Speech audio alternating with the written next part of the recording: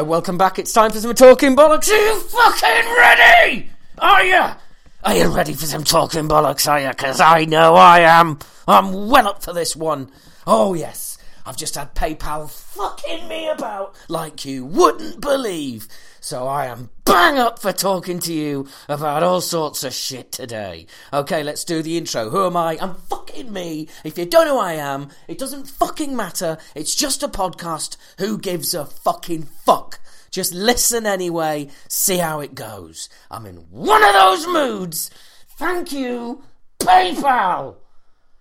So, it's great to be back in your ears. I'm me, I do this, I do that. I'm in a band, there's some stuff coming out. Who gives a fuck? Let's just fucking move on before PayPal gets fucking mentioned again on this podcast and I have to blow up about it. And they're robbing fucking ways. That's right. It's the PayPal special. They've changed all the way they do the postage now. And now if I'm going to send a bunch of t-shirts out, it's fucking impossible. I basically may as well just work for a fucking postal company. Simple as that. Have to do everything yourself. It's a fucking joke. Got to fucking weigh it, put how much, then they'll calculate it, pay for it. Geez, I may as well work in a fucking post office. All I want to do is get some addresses, put them on some packages, and take them to a post office. But apparently, now, I work at a fucking post office! For those of you who don't use PayPal very often, this will be incredibly hilarious, the fact that I'm getting so wound up about this, but it fucking really is. Basically means I can't actually get my own customers' dispatch information. Actually, just can I get that in a place? Can I copy that and paste it into a document, print that off, use that as label? No, not at all. You've got to fucking go in all sorts of ways and crowbar your way in backwards into the system and create a report. And maybe if that report lets you, then you will be able to do it. But it'll only be in certain formats. And when you export that format, then you've got to change it into another format. And as you can imagine, this is all really exciting for you to listen to about. I've only spent the last hour and a half trying to deal with it. And you know what? This is what you're fucking getting. This is what you're getting at the beginning of the podcast. It's not all the time, but this is what you're getting. It is the bane of my life. Fucking cunts like that, changing the way they work to suit themselves, to suit their wonderful hookup with the post office that they're really proud of. Brilliant. Does it help me? Is it any use to me? Does it help me in my business? Does it help me in my day-to-day? Can I deliver my service to my customers easier? No. Is it harder? Yes. Is that great? No. Do I want to kill everyone who works for PayPal? No. No. Just the people at the top. And hopefully that will get some traction and lead to me being arrested for threatening murder, no doubt, on people who work at PayPal. No, mainly people in the board, which I'm never likely to be able to get access to, let's face it. So it's a pretty hollow threat. Okay, how about I don't want to kill them, I'd just like to see them die. Anyway, it's 3.5 minutes in, and I've managed to cover PayPal so far. And that's fucking it. So, why don't we fuck that off? I'm sorry, but that was a necessary evil. If I didn't get that out, that was going to be lingering behind all the time. So let's move on to another subject that I absolutely love, and that would be Tobias Forge, otherwise known to you as Ghost. Because that's what Ghost is. Ghost is Tobias Forge. It's a bloke. And brilliant. Great quote from him this month. He has no interest in making a solo album. Well, bearing in mind every album you record is a solo album, I do not find that surprising. I mean, Ghost is a solo project. It's a solo, it's not a band. We've made that very clear. He's made that very clear in a number of legal cases. So, really, no need to tell us all that you've got no interest in making a solo album, because we know you haven't. For the same reason you're going to tell us, well, I get to do everything that I want to do in Ghost. Why would I do a solo project? I don't know, mate. Why would you? I completely agree. Let's move on.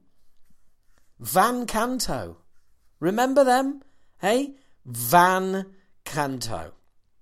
Yes, my old mates are back. Now, It's vocal metal. Is that what you would call it? Probably not. I don't know how do I describe that. Let's just go onto their website. Right now. I'm just gonna hold this off for a minute. What do they call themselves? Well, look, it's vocal only. That's all I'm going to say. Okay, and there's they got famous for doing a few cover versions and stuff, and they do their own stuff, and it's all right. Now I'm playing some stuff in the background here, and it is what you think it is, and I mean I just think no, really, that's my honest feelings. But let's just listen to this come in, shall we?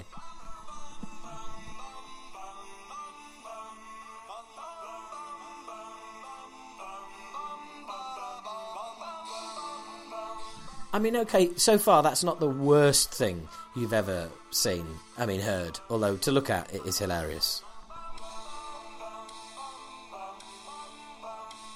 Lots of nodding now. Lots of people nodding like, yeah, this is going to kick off in a minute. Which, of course, we know it isn't. But, here we go. Oh, fucking hell.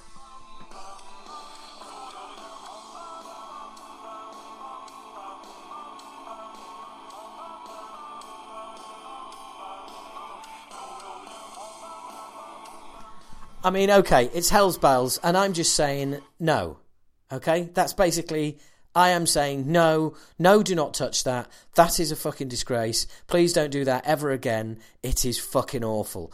Although some of you will have listened to that and thought, you know what, I'm going to check that out. That sounds all right. And well, good for you. Fair enough. Off you go. Please don't come back. Awful. Next up, Dave Ellefson is hoping for more Big Four shows.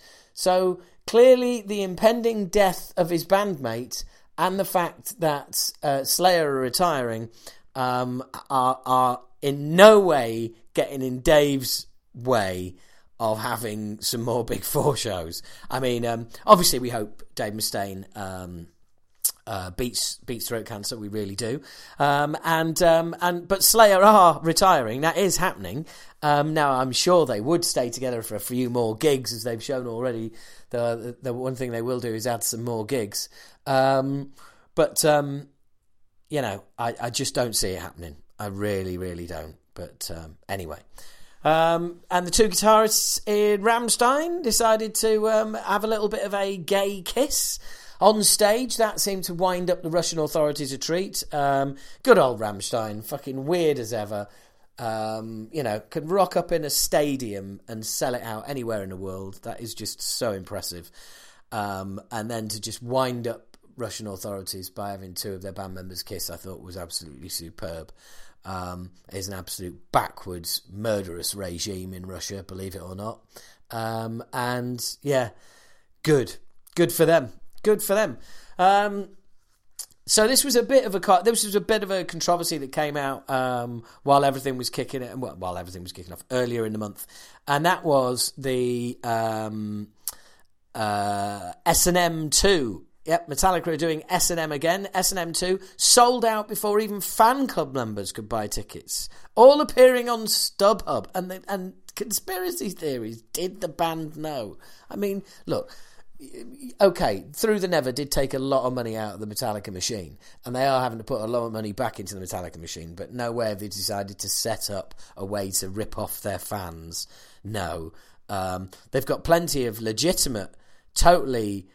over-the-counter ways of ripping you off. Blackened whiskey, there would be one. Remastering Unjustice for All. I've given that away. Couldn't even fucking notice any difference. What a mug for buying it.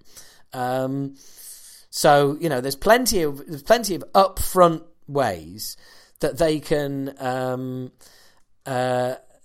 rip you off. So I don't know why they would go, so cagey and try and do this. It's absolutely ridiculous. But some people will always try and find a conspiracy theory, and but God bless you, you little conspiracy theorists, eh? Never mind. Anyway, next up would be This might have passed some of you by. I did post about it on social media, but obviously, you know, not everybody's checking my feeds every second. Funeral for a Friend, not a band I'm a particular fan of, never been, but coming back to do some shows, and it's pretty awesome, actually. It says on the Wikipedia page, in August 2019, Funeral for a Friend announced 2 special reunion concerts with the proceedings going to the family of a terminally ill friend of the band. The 2 shows on the 28th and 29th of October at the Globe in Cardiff and the O2 Shepherd's Bush Empire in London, as well as members Matt Davis, Chris Cumbis-Roberts, Gav Burrow and Richard Boucher. The band will be joined by former guitarist Dan Smith and drummer Screamer Ryan Richards. Funeral for a Friend's website, after the initial 2 dates sold out quickly, the Cardiff show was upgraded from the Globe to the Cardiff Studio Union, and the second Cardiff date was added on the 27th of October. This is really very, very cool. Very cool, and this is what, you know, I think being in a band is all about, really.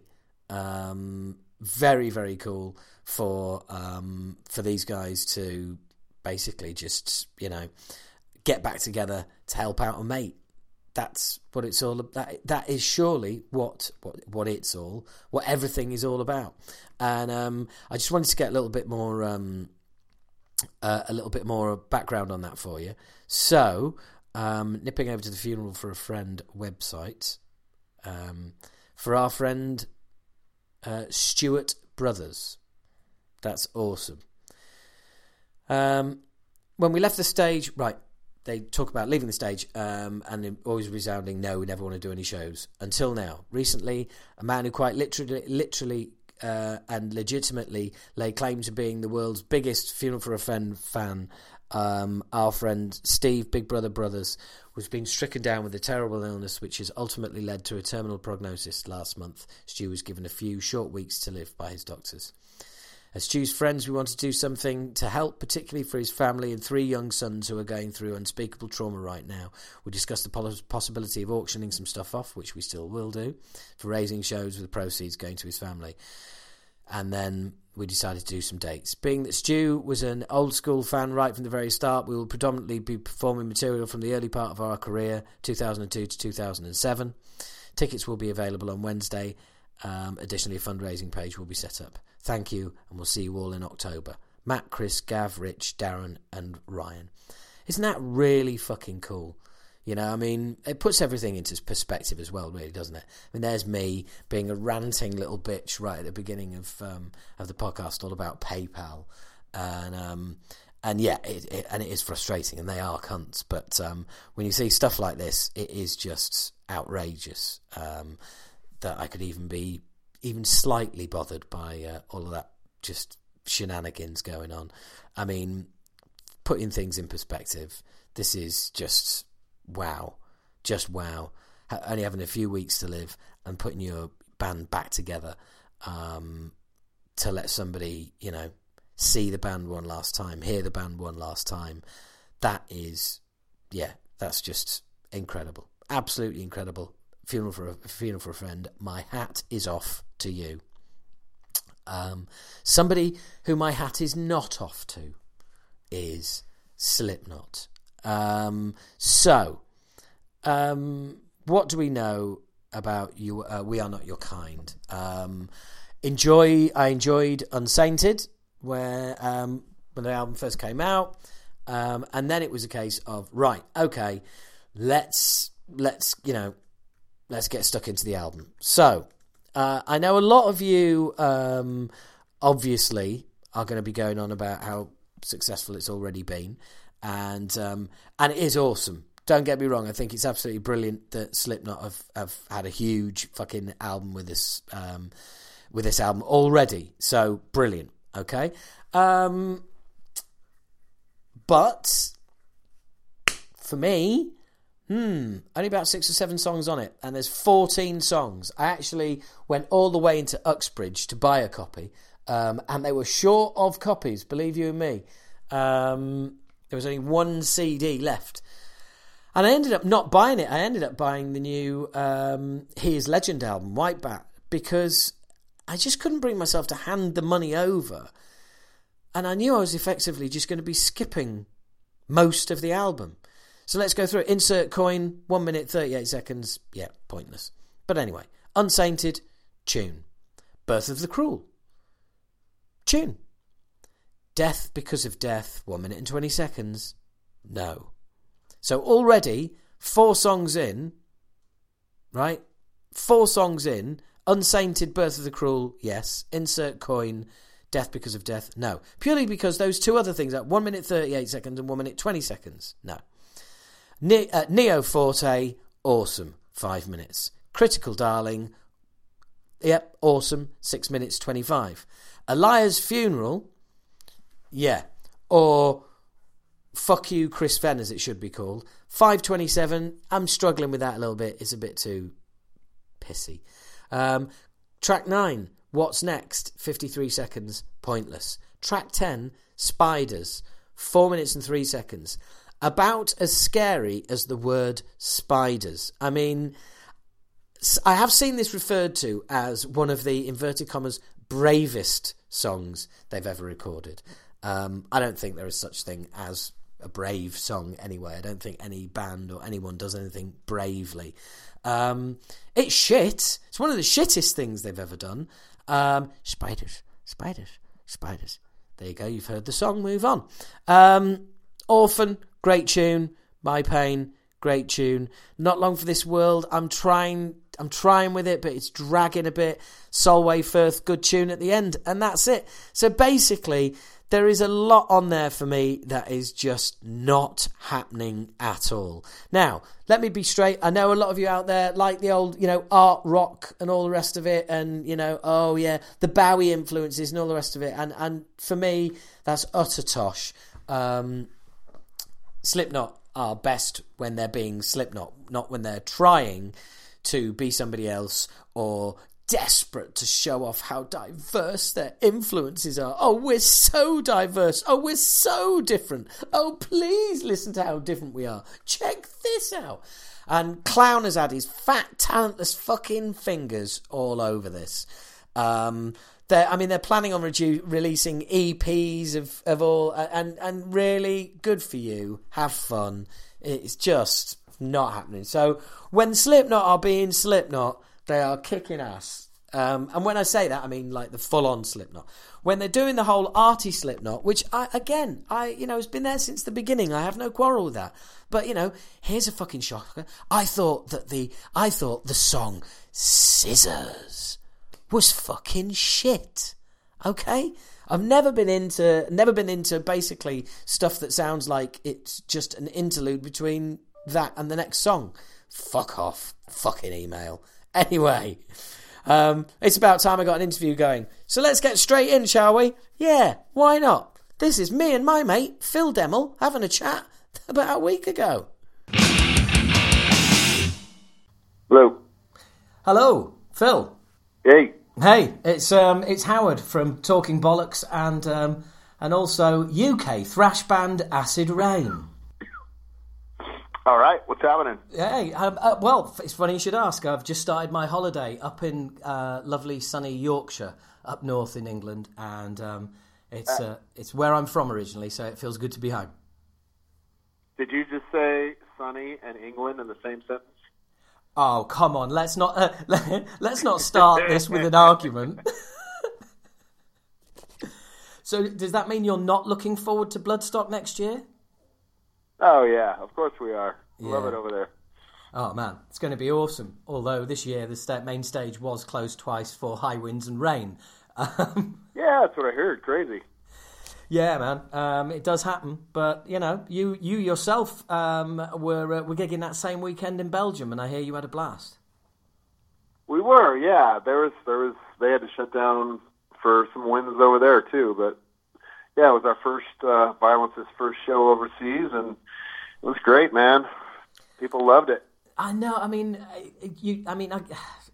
it just sounds like in your voice there's a kind of freshness and an enthusiasm for this that maybe you've tried to kind of recover from being in a band that became a job to back loving it again. Was that a fair assessment? Yeah, I think so. I mean, I had some awesome times, and if going back to anything after a while and becoming new, yeah, it is fresh.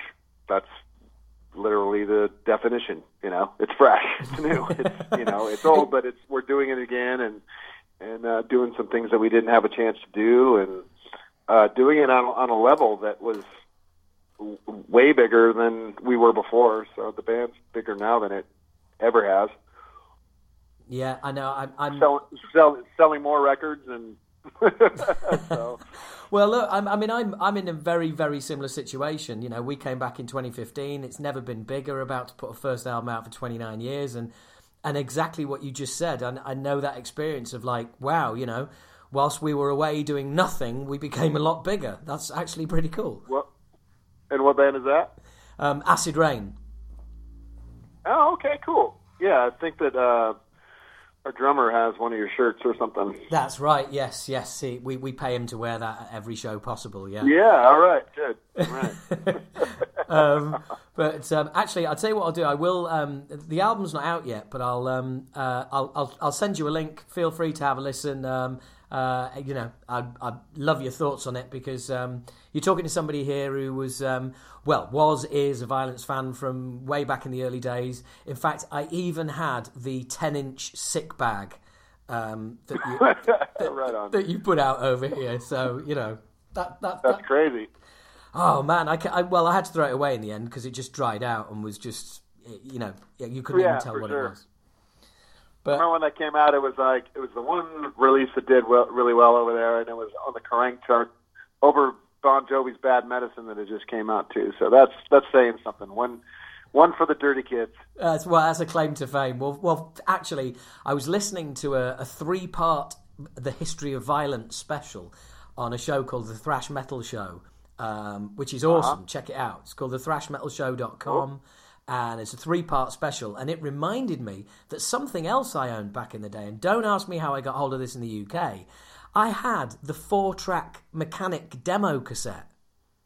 That's cool. Right, yeah, with one we passed out. Yeah, I know, with Paraplegic and stuff. I've got no idea how I got hold of that over here.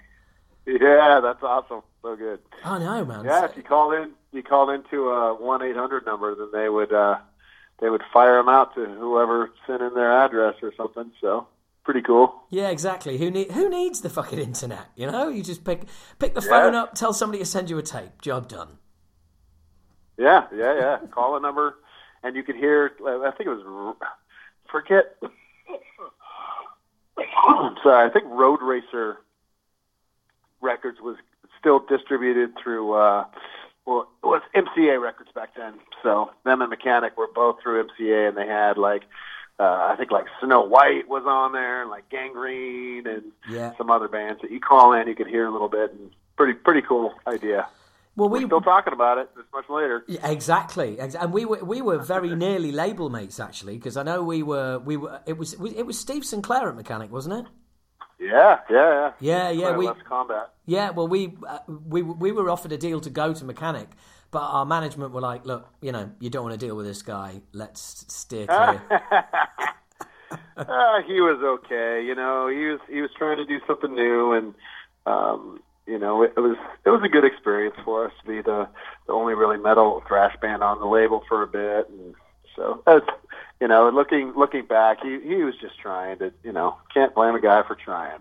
No, exactly. But maybe if you hadn't been on a major label, you'd have been able to sneak torture tactics onto the album without anyone noticing. I know, man. My God, the trouble we had with that song, it's insane. Twice. Yeah. Twice it got pulled off Eternal, and then we wrote different lyrics for a pressing and submitted them, and okay, it's cool, we record it, and, then it gets pulled. And then they want to pull Officer Nice, too. And we're like, fuck this, what the fuck? What do we got to do? Yeah, so your album was in danger of becoming an EP.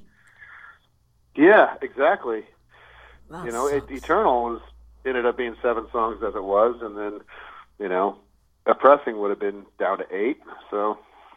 Yeah, and... there you go. Well, funnily enough, for pressing, I was waiting for ages for it to come out over here, and there's a specialist record shop that me and a friend who are both huge Violent fans, and we were on the motorway, and we pulled over to a motorway service station, and I used a payphone there to ring the record shop, which I'd been ringing at least once or twice a week, and rang them up and said, look, is it in yet? And they went, yeah, we've got it. They're here. So I hung the phone up in the service station, and me and my friend ran out the service station, ran to his car, got in his car, and speeded out the car park back onto the motorway.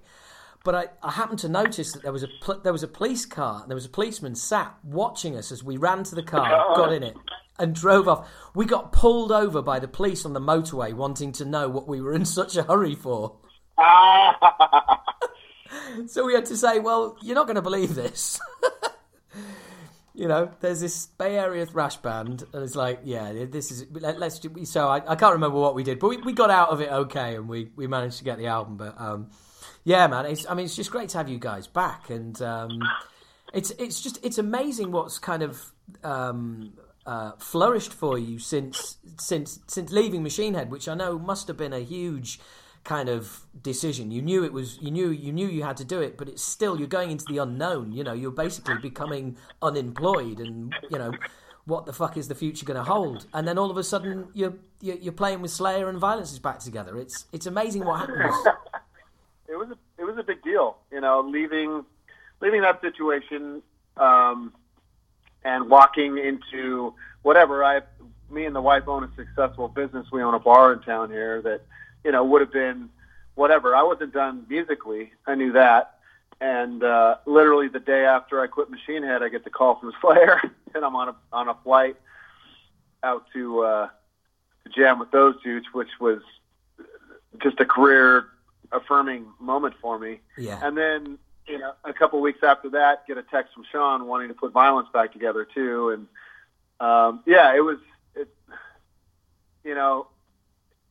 gave me purpose doing the Violence thing, and having that be legitimate and relevant, and the way that it's been, it really feels good. And I've been super busy getting calls from all over. I filled in with my buddies from Nonpoint, jamming with the Metal Allegiance dudes, and it's good to be busy, and it's good to be wanted. I left a situation where I didn't feel like I was wanted or needed into my own, escaped out of a bubble, and into just a huge situation where I'm feeling relevant and needed and valued. Yeah. I mean, and it's also amazing, isn't it? What happens and what opportunities come your way when people know that you're available. Yeah, that seemed to be the case. Because you're not going to get offered the Slayer gig if if you're on the road with another band, etc. So, I mean, that's just insane, that whole Slayer thing. Right, it was insane. I quit Machine Head on a Saturday. I got the call on Sunday. On Monday, I went and picked up all my Machine Head gear, and on Tuesday I was on a flight out to Germany, learning 19 Slayer songs. I'm not a religious person in any way, but I do believe that is the metal gods saying, "Phil, it was the right thing to do." Yeah, it was absolutely all the tumblers falling into place. All the stars aligning, whatever other metaphors you want to use. It was amazing, because Slayer is the reason why I'm playing heavy music. There was a point back in high school, where I was playing. I loved the heavy music. I listened to Metallica and Exodus, and went and saw Slayer. I saw Slayer before I saw Exodus, and I was playing with some other dudes who were going a more hair metal route and a more commercial route, and there was like a tipping point to where, what am I going to do? And then Slayer came out, and it's just like, this is what I want to do, and joined a band called Death Penalty, which ended up being Violence after the first show. We did one show with Death Penalty, and we became Violence June 1st, 1985, my senior year of high school, and started writing all the music for it. So that was Slayer the reason. So to have that, and we played one of the shows was on, I think, the 35th anniversary of Show No Mercy coming out. So it was all pretty the full circle stuff coming around. Yeah, that's just insane, man. And funnily enough, talking about those early Violence days, I apologise in advance for the geeky 30-year-old question, but why the hyphen? Why the hyphen in the middle of the name? You know, we were messing around with logos, and everybody had like the Metallica wannabe logo with the legs on the ends, and we were trying to come up with something that would fill up a flyer better. And Sean, he's a smart dude. He's really smart. But as far as grammar and punctuation, and you might be a little bit challenged in that area. Right. So okay. He had a friend of his, Michelle, I forget her last name, draw it up with a brick, and it's super detailed. Like there's guys hiding in the shadows with maces, and there's bodies, and there's the original artwork, and it looked rad on this brick wall with it coming out like that, and so we thought it looked awesome, and went with it, and it's here we are. I know. 30-something years later, talking about it. So. Yeah. I know it's bizarre, isn't it? It's like I said there's lots of parallels, between ourselves. I mean, I was 17 when I signed my first deal, and we That's awesome. we burned brightly for a few albums, and then just realised we couldn't get any further because thrash was pretty much fading out. And and the thing is as well is when you're a huge part of a scene, and the scene goes down, you go down with the ship. There's nothing you can do about it. Because you either adapt and totally change, which we kind of did at the end. Rob started Machine Head, and he was kind of down tuning, and I had down tuned way back in the early Violence days, back in '85, but I didn't drop tune. I did the whole down tuning just to play along with some Sabbath records. And there's a Sabotage record called Sirens that was down tuned to D, so I wanted to play along with that. So, but he was, I loved what Rob was doing in Machine Head, and so we drop tuned and started becoming a little more groove, and Sean ended up moving away, and so the four of us that were remaining continued, and we became this band called Torque, and I was singing, and basically we're a Machine Head wannabe band. But, you either evolve like that and try to fit in, or you just call it for what it is and time to do something else. Yeah exactly. Well, for me it was we put a time on it, did another band for a bit of a while, and then I spent the last 20-25 years being a stand-up comedian. So there you go. So it's well, just do you know what, after all of the trials and tribulations of being in a band, it was really nice to just be able to go, do you know what, I can just do what the fuck I like when the fuck I like, and I do not have to have a committee meeting about it. Yes, for sure. And that whole pick up and go really appealed to me. But then when the band came back together, I was like, boy, I've missed this. I've missed that kind of band and brothers, and that feeling of being part of a team, and all, you win together, you lose together, and all that kind of thing. Yes. And you definitely miss that doing stand up.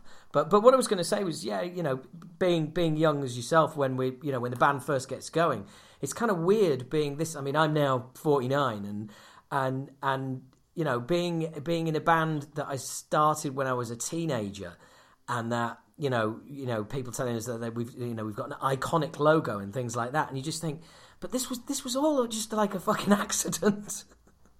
Right. It's just weird how it comes full circle, and all these years later, it seems as relevant as ever.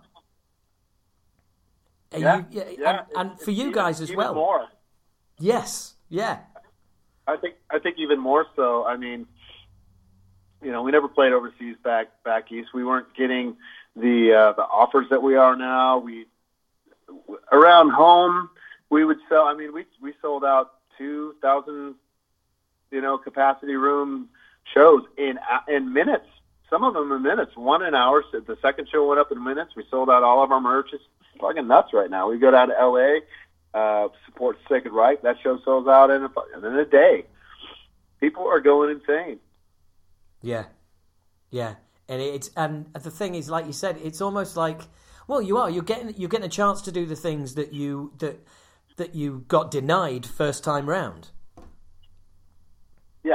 Yeah, a lot of it. And we were, on that third wave of thrash, and it had been seen a little bit. I mean, it helps that, me and Rob had the success in Machine Head to kind of put it on, but there was no internet back then, So I think that if there were internet back then it would have, I think all bands would do better. But I think that we were such an underground thing that it would have caught on a little bit more, and we had like the Slayer fans. They're ride or dies, They're well, fall through Riley, So it's Phil, you're talking to one of those fans right now, so I know exactly what you mean. Yeah.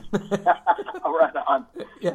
Well, good. I appreciate that, and so you understand that it's one of those things you get, and it's one of those things that sometimes you don't get. Sean's vocals was that tipping point of love him or hate him. And he's killing it right now. And I think that the underlying thing, and the thing we haven't even touched on, is the fact that Sean is even walking this earth right now is it's not a miracle, but it's pretty amazing that he got the transplant. It took, and we were a year and a half ago from him having surgery. Yeah. So, and he's killing it. He sounds great. He's getting mobility back and getting his physical strength back, but the fact that when he texted me in January of 2018, was it 18? No, it was 19. This was just that hey, we should do some shows. I was like, man, the last time I saw you, I thought you were gonna, I didn't know if I was gonna see you again. Yeah. So it's all a testament to his recovery. This reunion is all based around Sean Killian right now.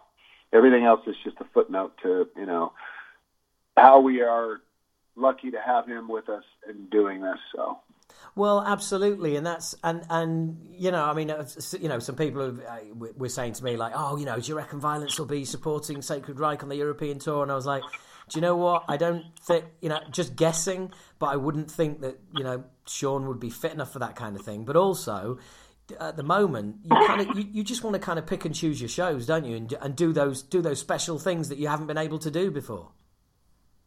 Right. Yeah, and it's all the dudes have jobs. Yeah. So getting away is hard. We're just doing weekend things now, except for this. We're having this Australia, Japan, New Zealand run we're going to do next February, which is going to be a couple weeks. But that's the extent of it. Everything else has to be on the weekends and work around all these dudes' job schedules. I've got a lot of things that I'm doing this Hail tour with Zet and Lomenzo and Chris Adler.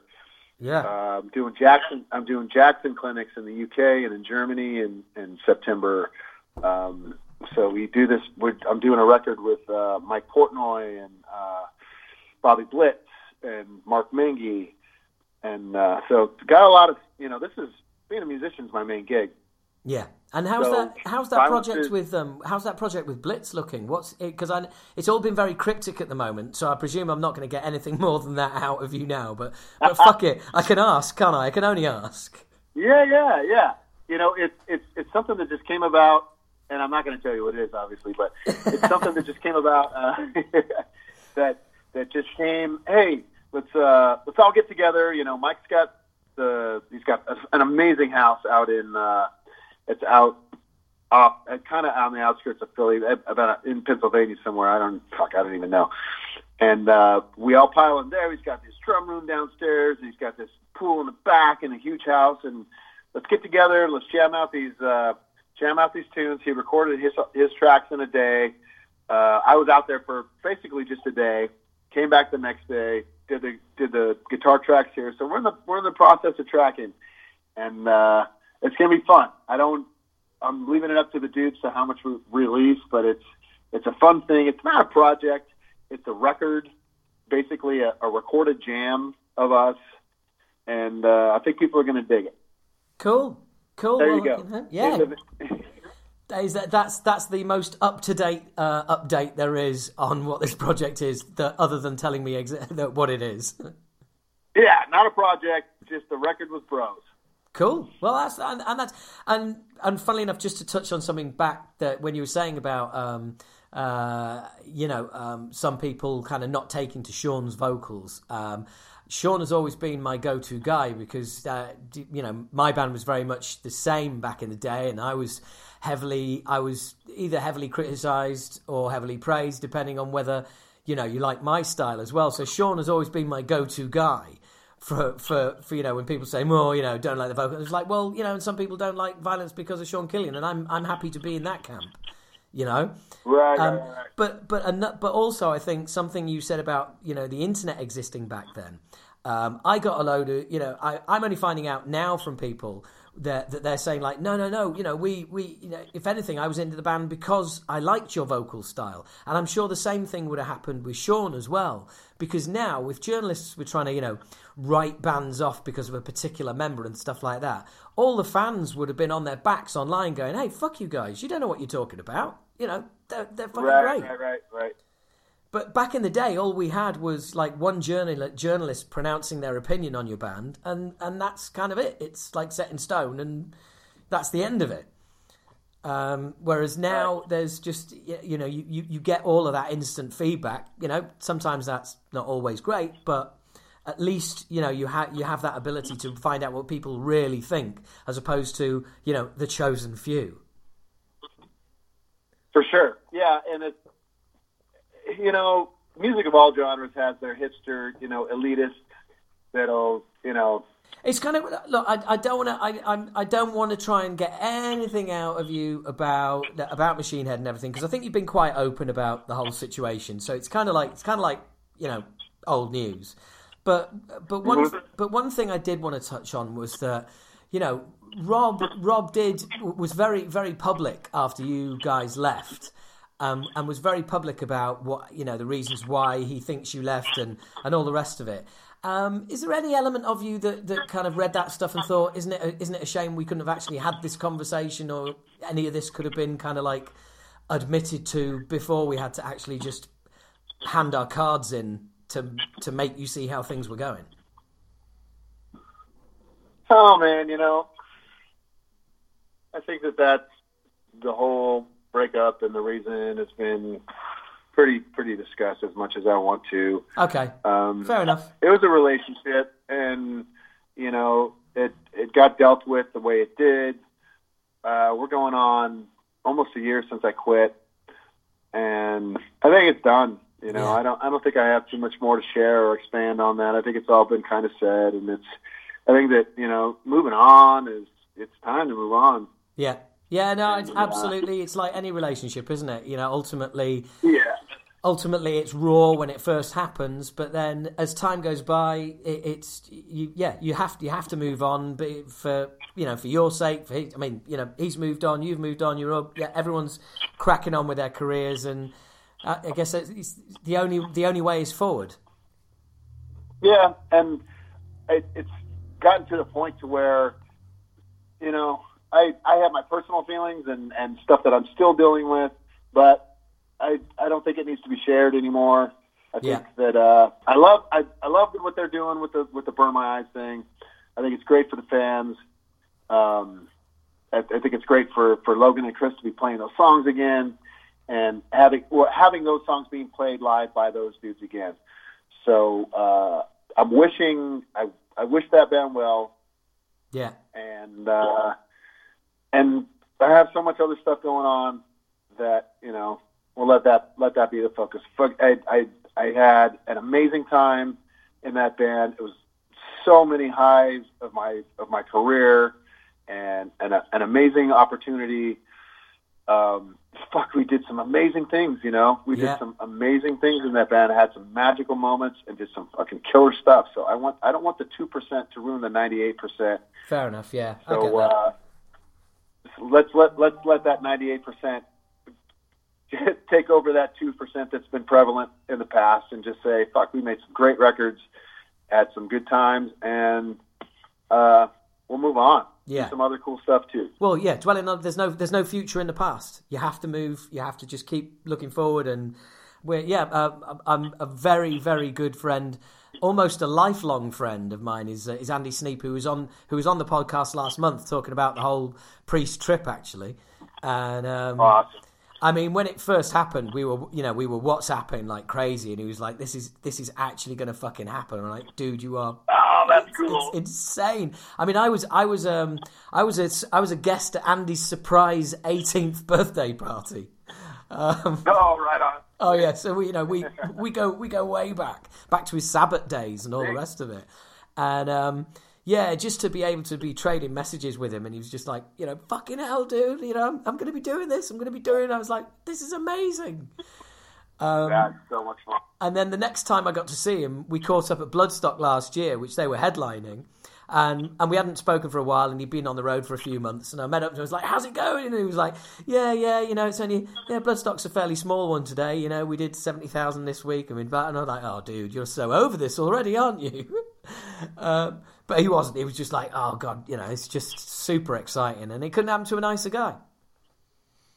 Awesome, yeah, totally cool. Yeah. Now, as regards, obviously, you want to enjoy Violence. You want to enjoy all the stuff that you didn't get to do first time round, like playing Europe, like playing the UK for the first time next year, and all stuff like that. Have you even entertained new stuff, or is that not something that is even on the menu at the moment? You just want to enjoy what you're doing right now? We've talked about it. We've been approached by quite a few labels, and I've started. I was of the mind of like, let's just do this Belgium trip. Let's travel together. Let's see, the playing live thing we're getting down. I don't know where we are as far as like a creative a stage of our relationship. It's all kind of new, and getting to know the old dudes back and figuring out how committed we are or what's happening. That's another level. Taking in advance and doing a record and doing business in that sense is at the next level. So it's like I'm at second base, with this one right now. So if we're going to third base, we need to still know each other in that sense. I am going to. I want it to be good. Yeah, absolutely. I don't want to. I don't want to just put out something, and it was the same with Sean. I don't want to prop him up there and just go, "Hey, here we are," and have a shitty product. I want it to be, I want it to be good. Yeah. And after those Oakland shows, we knew that it's the live aspect. We fucking got it. And from a creative standpoint, I fucking haven't written thrash in a long time, so it took me a while to get back into this playing shape. Yeah. And and just last week, started coming up with some thrash riffs. So I think that I don't want to do a record. I think that nobody needs 10 songs. Nobody listens to a fucking record anymore. Don't say that. Our new album comes out on September the 29th. Well, doing like maybe 3 or 4 tunes and have them pour all the quality into that instead of, concentrating it out. And I think that 3 or 4 tunes is something that's possible. So me and Sean will sit down, see what he's got lyrically. And he said, "Hey," last night he's all, "Hey, I got some lyrics." I'm all, "Are they political?" Because I don't want any part of that. Yeah. I don't want any part of that. Well, I would imagine surely he's got some lyrics about, like, near-death experiences, looking back on your life, etc., etc. Yeah, and that's what he said. He said they're kind of, they're non-distinct in that sense, and he's not going to write political lyrics. And so that was just one thing that I just wanted to be clear on and have full disclosure from the outset. It's just like, man, I don't want to do that. So yeah. So that's where we're at. It's kind of like non-committal at this point. So yeah, we don't know about new stuff yet. Fair enough. I mean, but isn't it nice to have labels chasing you and asking you about that already? It is, and that makes me just kind of hesitant in the fact that we've made poor decisions in the past, and sacking Debbie Abono. Make some good decisions. Yeah, no, absolutely. And again, I'm thinking that another friend we had in common who unfortunately is no longer with us. I used to see a lot of Debbie Abono when she was over in the UK because she was over here a lot with her bands. And she was an absolute sweetheart. I mean, people don't realise what a mover and shaker she was behind the scene back in the day. She was everybody's buddy and always wanted to help out if she can. She had the resources to help, and she always wanted to help. She was really selfless in that sense, and I think every band in the Bay Area owes her and has paid just so much respect and is indebted to her. So we love our Debbie Abono up here. Yeah. I've slept on more than one hotel room floor, thanks to Debbie when I've had nowhere to go, and just been hanging out and partying with her bands. Yeah, she was an absolute diamond. She really was. Awesome. But and you're coming over to the UK to do Bloodstock, man. You've got no idea how that went down over here. I mean, people are losing their minds when that was announced. Were you there? Were you there when it went up on the screen? No, I had one of our guitarists was there, and he was like putting it out there straight away. Our bass player, I think, was I think our bass player was drinking with you guys, or at least some of the guys in the band after your Belgian show. Okay, awesome. And like he'd heard about it, and everyone was just going crazy. And one particular guitarist in our band who is a massive Violence fan, and so he was like, look, these dudes ever tour the UK, we've got to get on that bill and all the rest of it. So right on. Now I've got your number. Well, I'll just basically stalk you until you agree to it. Well, the Bloodstock's an exclusive, so we'll have to do something after. Well, I heard that, and we haven't done Bloodstock for 3 years. Next year will be 4 years, and we're having a new album out. So we're hoping that if we do end up playing, we'll play the hot dog stand if it means it's the same day as you guys. That'd be awesome. Oh man, it would be fucking amazing. It really would. But we've got. I mean, it's great to have you guys back because you were the band that for a lot of people were the definitive kind of Bay Area band. But also, I'm glad you think so.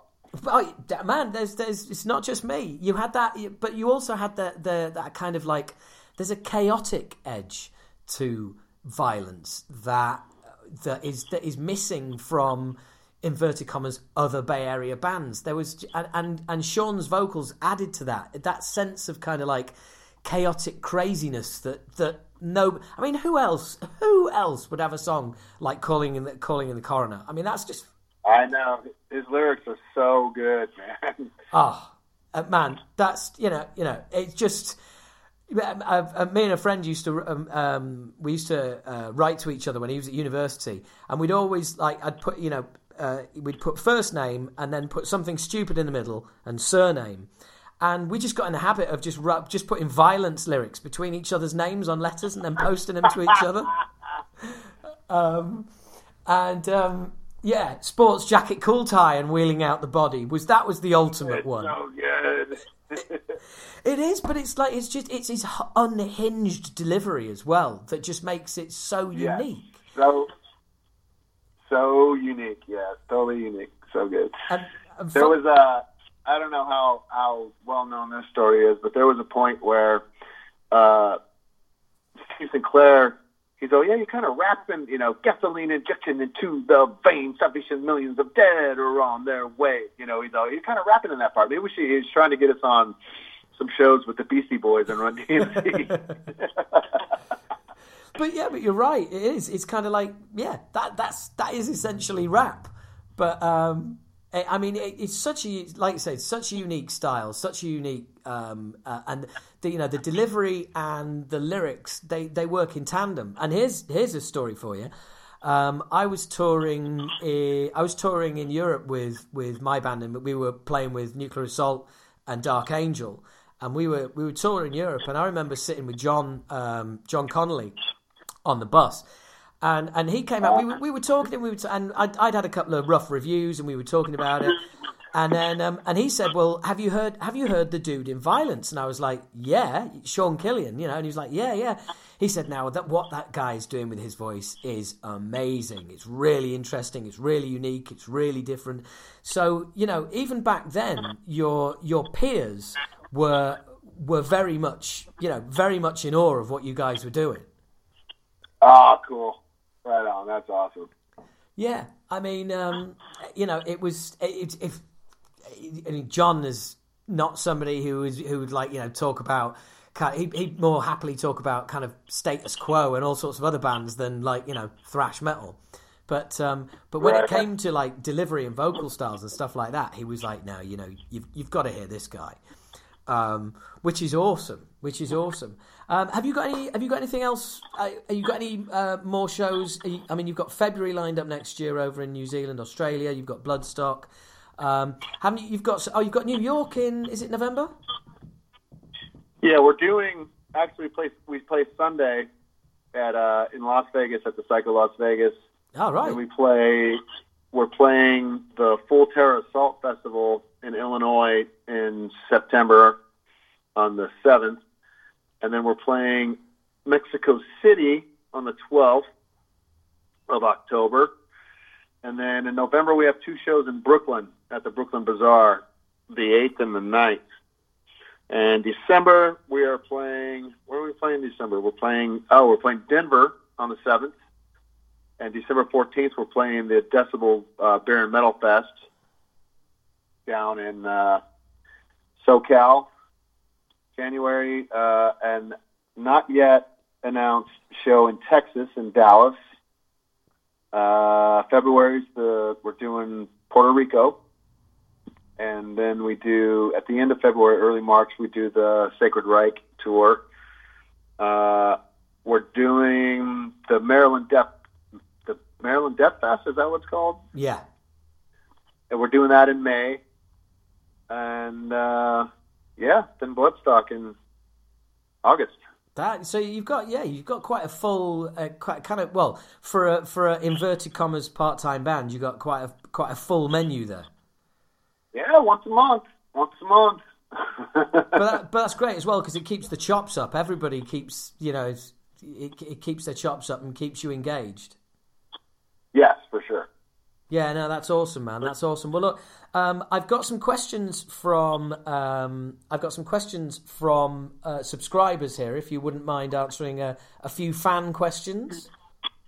Yep.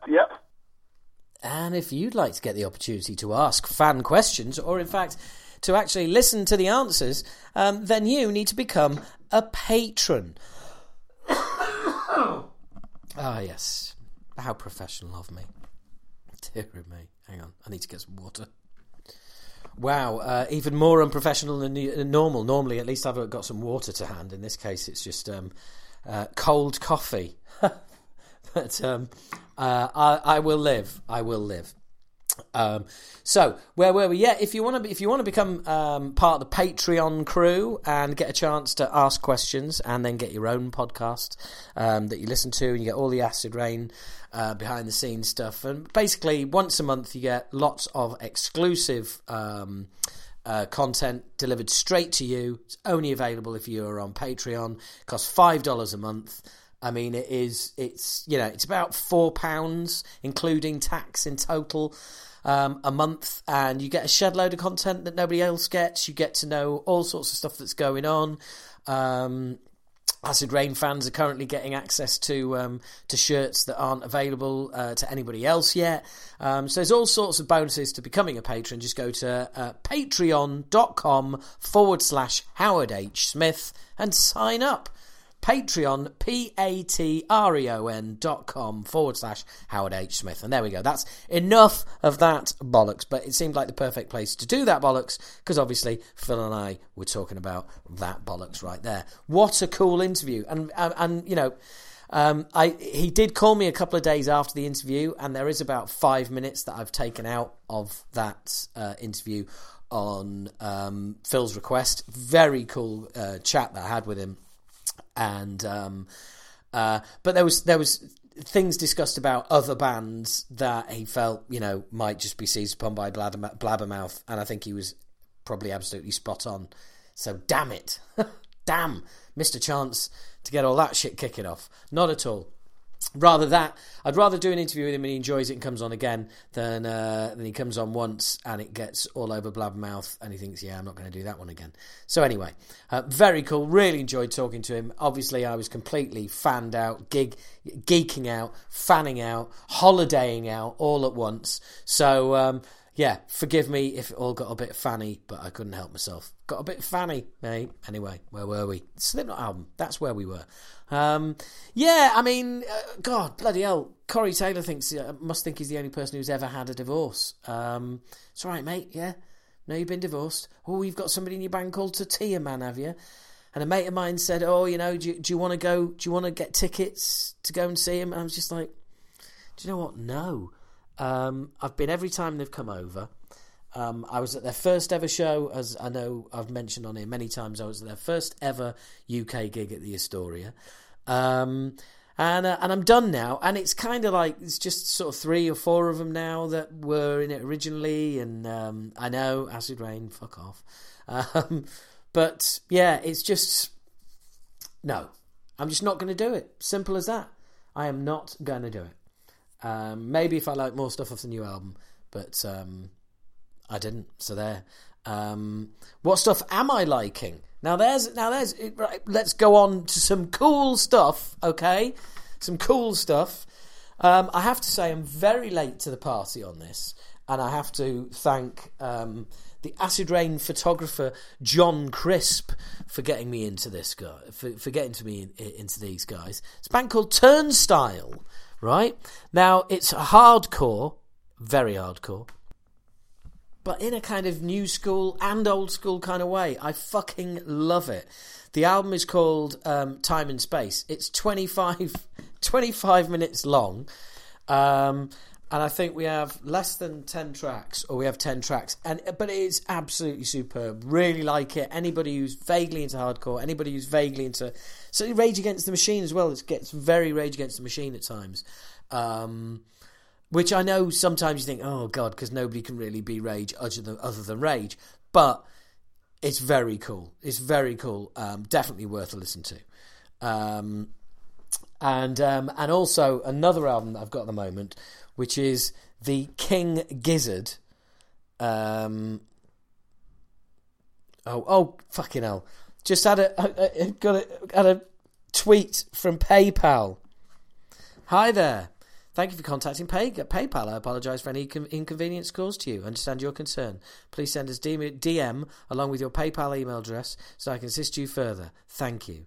You can't help me, you cunts. That's what I really want to reply. Fucking bastards. I'm going to have to deal with this. So, fucking hell, well and truly off on all sorts of tangents. So anyway, yes, that was Turnstile. Fucking really, really good album. Bought the CD, massively into it. Just fucking loving it. Absolutely loving it. As I am another album, and I'm just getting to it because this is a weird one. King Gizzard and the Lizard Infest the Rat's Nest 2019. Now, I'm completely new to this band, massively out of date and unknowledgeable. Apparently, they have 15 albums out. Fucking what? 15! Jesus. Excuse me. 15 albums out. It's weird. It's a weird mixture of kind of fucking indie, King Kurt, The Cure, Metallica, Johnny Cash. I mean, look, I've not listened to Turnstile, listen to King Gizzard, make your own mind up.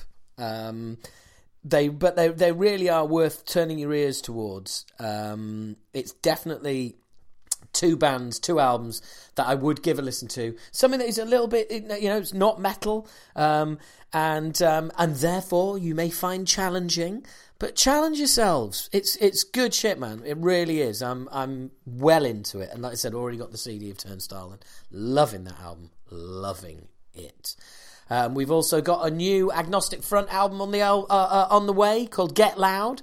That's going to be coming our way before the end of the year. That's always good news. KK Downing, just shut up, mate. Just shut up. Yeah, your autobiography should have been called "I've sunk all of my money into a golf project, and it's all gone wrong, and now I'm having to write this. Please buy it." That's really what it should be. Will slag off Judas Priest for food. That's the sign KK should be wearing around his neck. Oh, bless. Anyway, and now on to one of just the most awesome fucking parts of the month. Tom Warrior's interview with Rolling Stone. Go on, Tom! Give it some! He does not give a shit. On Metallica recently doing... I mean, I've said to Rob and Kirk before, packing doing your doodles, they're embarrassing. But they did a Celtic Frost one. Tom says, and I quote, "They butchered it and it was humiliating," he told Rolling Stone. "Why don't they leave their millionaire fingers off it? They've long lost the ability to play true metal, in my opinion. Maybe I should go on stage and do a really miserable version of Hit the Lights with like 200 mistakes just to set the balance." Fucking hell. I mean, maybe I wouldn't have even gone that harsh, Tom, but, don't die wondering. Tell us all what you think. Fucking hell. Yeah, pretty outspoken and sort of out of nowhere as well. What's Tom been up to? Why are all of a sudden, I was going to say the Royal Mail for some reason, Rolling Stone, so keen to interview Tom Warrior? I don't know. Very strange. Very, very, very strange. So, anyway, next up, it's my old mate, Kim Hooker. That's right, he, formerly of Tiger Tails, and now of the Bare Knuckle Messiahs. But more talking about them. With him now, this is great. The first time you'll hear, first time chance we've had to catch up in years. Lots to talk about the old days and yeah, it was just really, really cool. It was like going back in time. Really enjoyed it. So next up, it is my very good friend Kim Hooker, formerly of Tiger Tails and now of the Bare Knuckle Messiahs. This is Kim and I catching up a few weeks ago.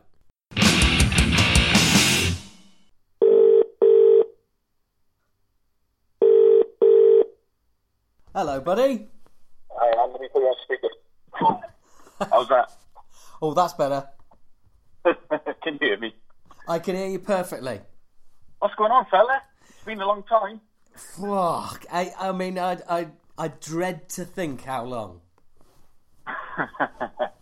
Got to be 20 years or more, haven't it?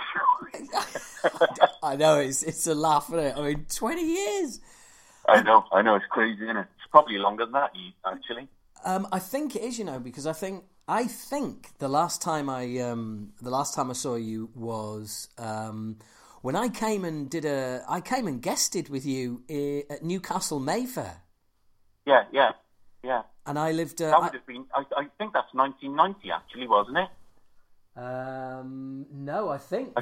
I think. Well, I don't know. I think I was living there at the time. So if I was living there, it was more like probably 92. Well, you wouldn't have come otherwise, would you? Unless yeah. Unless it was local, so you must have been living there. yeah. Well, the thing is, I moved. I kind of sort of stayed with friends a long time. I used to go up there and spend sort of sections of time up there, and then I ended up moving up there full time. Yeah. I got up and did P-Cells, but who's buying with you?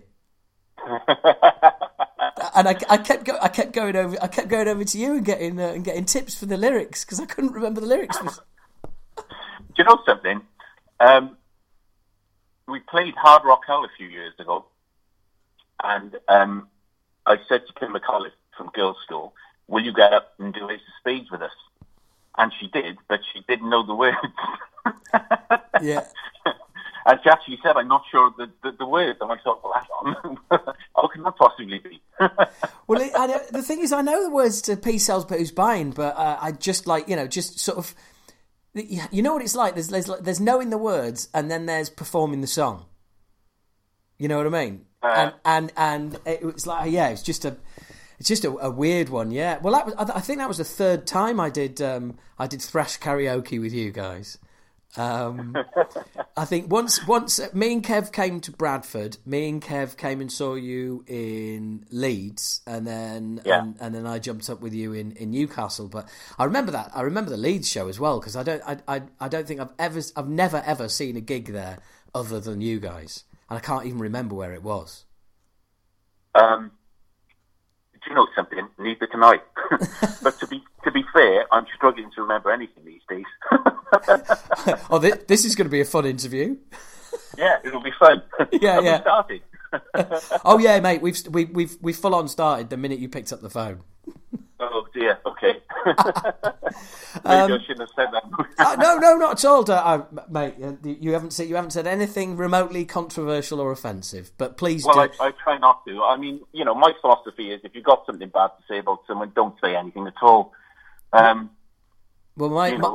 Sorry, my philosophy is, if you haven't got anything nice to say about anybody, come and sit next to me. So how are you anyway? yeah, I'm good, man. I'm good. I've got album coming out in September, new singles out, and it's. That'll be the new low then. Oh, he's been doing his homework. Good work, mate. Good work. To be honest with you, I watched the video and I honestly thought it was fantastic. I really did. I was really pleased that you've done something so good. When you've come back, I absolutely loved it. To be fair, your video was kind of exactly the kind of thing I wanted to do with mine. Right.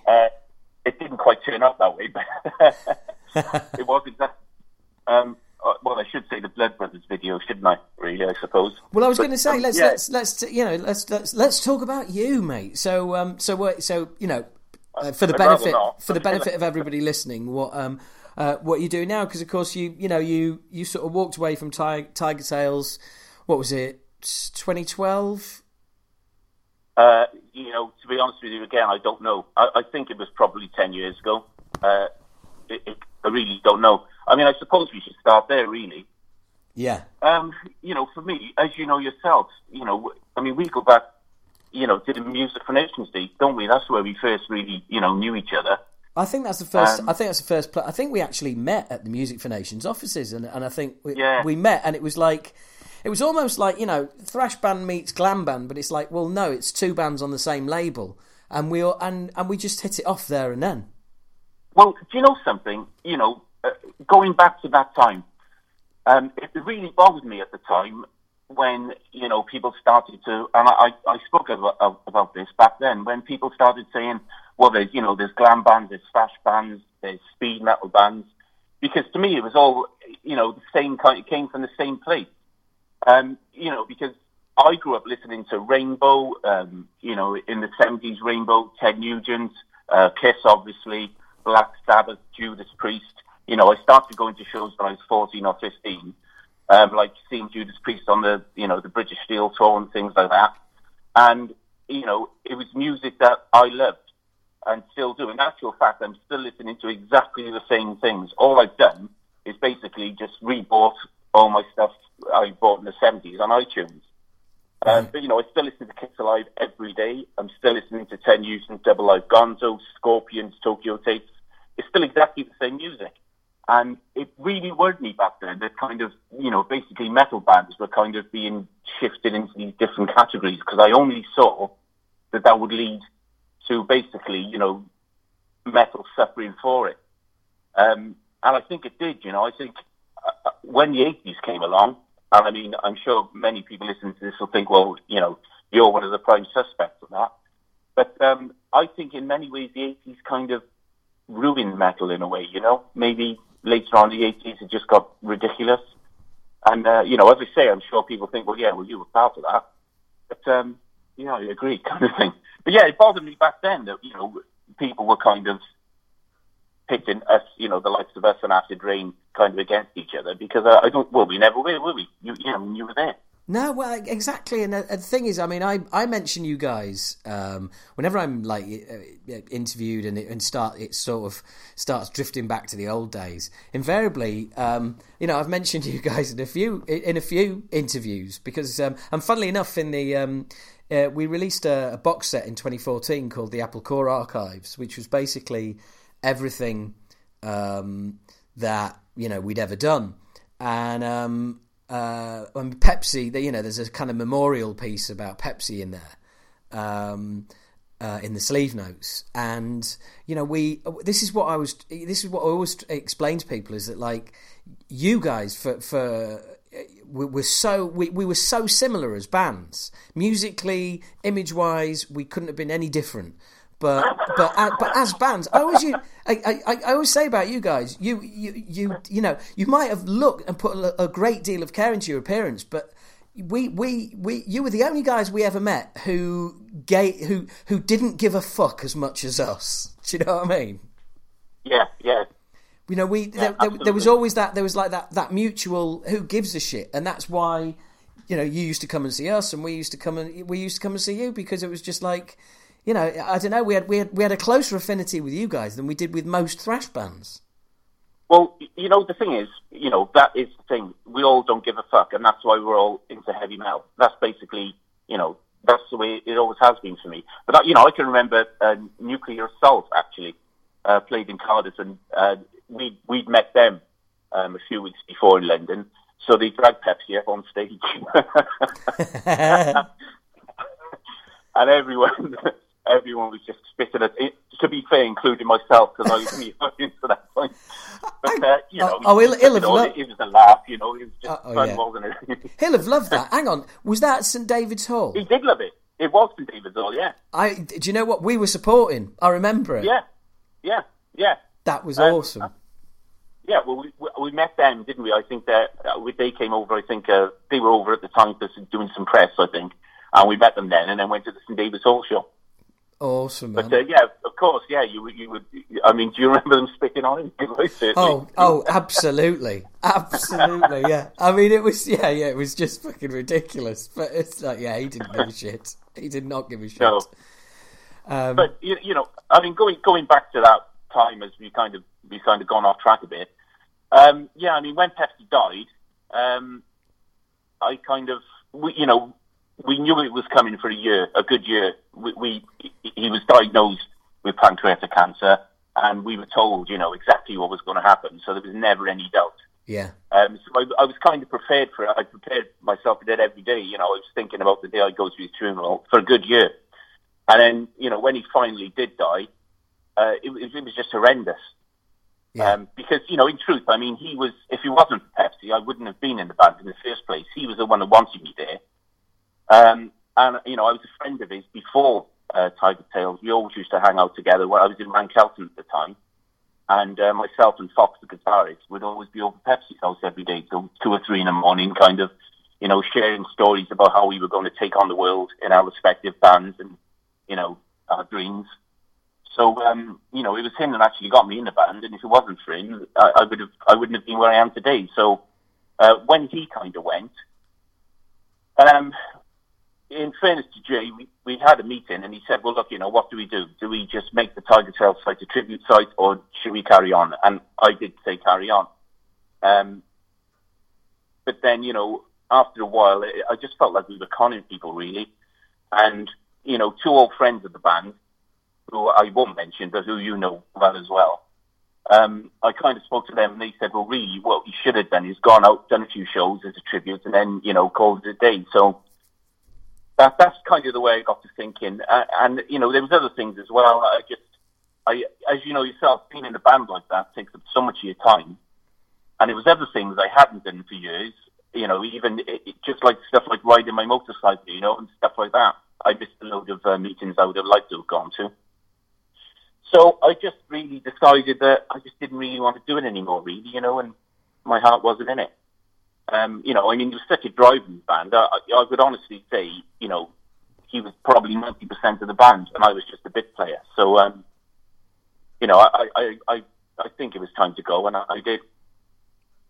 Right, and was it difficult though? I mean, you were. I just feel like it sounds like it was a very different kind of band without Pepsi, as it were, and it wasn't for you. Well, it wasn't difficult because I'd actually. Well, let me I'll wind back a bit. I mean, when the band got back together, we actually did better shows than we've ever done. I mean, we played with Kiss, Motley Crue, Judas Priest. Motley Crue was Pepsi's last gig, and I remember it was the Gods of Metal Festival in Italy, and the gig was fantastic, the crowd was fantastic, and I remember walking off the stage and looking at him thinking, I'm never going to do this again, and I was right, I didn't. So it was hard, but. You carry on. Did you know did Pepsi know at the time that he was ill when you were playing with Motley Crue? Oh yeah. He'd already been, diagnosed. He was at the time, he was taking heavy medication, but and I could start to see the signs as well, in him physically. It was very, very, as you know, he was a big guy, wasn't he? He was a very big guy, naturally. Well, everyone's big to me, mate. Okay, fat man.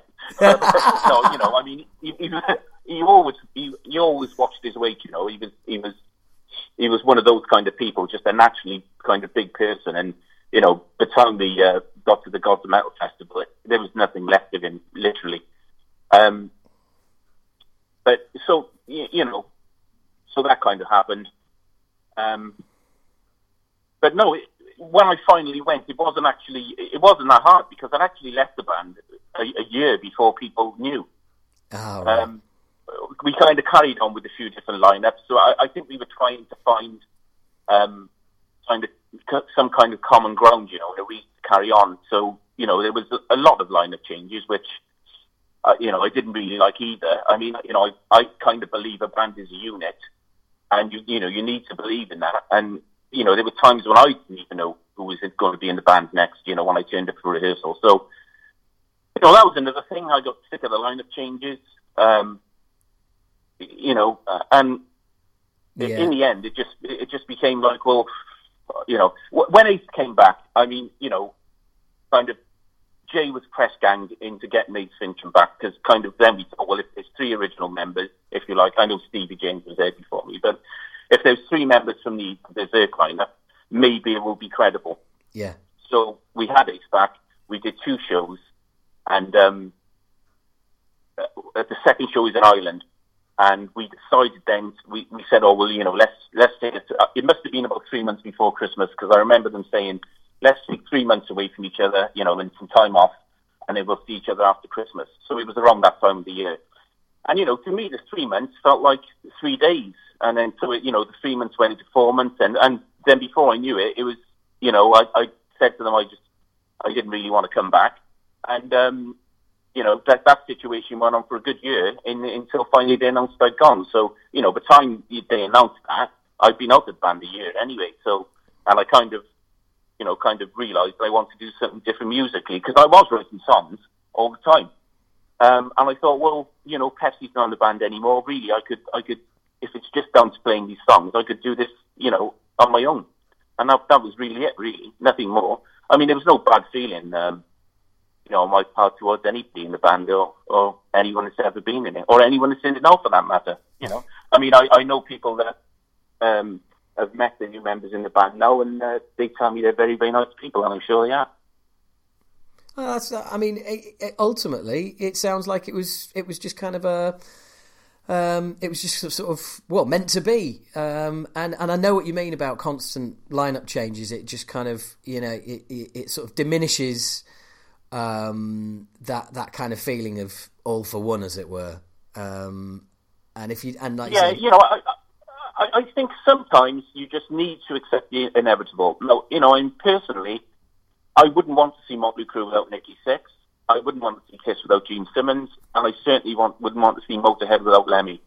And obviously, Motorhead was like that as well, And for me, Pepsi Tate was that kind of person. He really was. As I say, he was 90% of the band. I just did my little bit, which was basically, whatever he told me to do, and that was that. That was my contribution.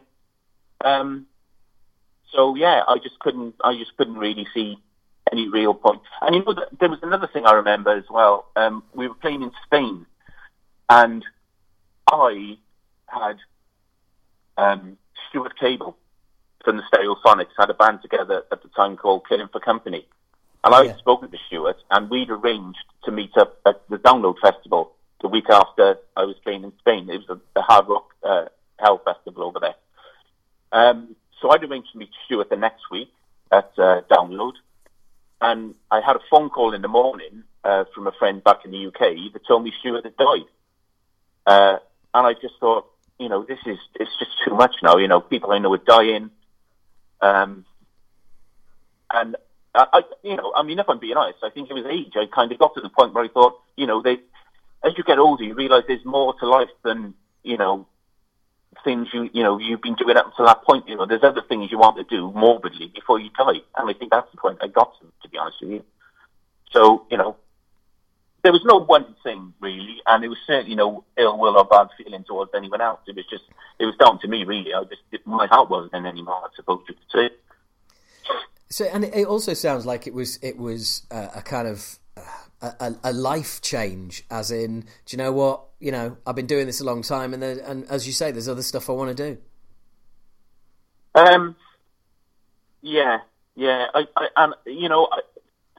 I thought I was conning people. I think because all the lineup changes, Pepsi wasn't there, and I remember that gig in Spain, and I kind of looked at the fans in the audience, and I thought, you know what? I don't know if your heart is in this anymore either, or if you just kind of. It almost felt like they were coming to see us out of pity, Right.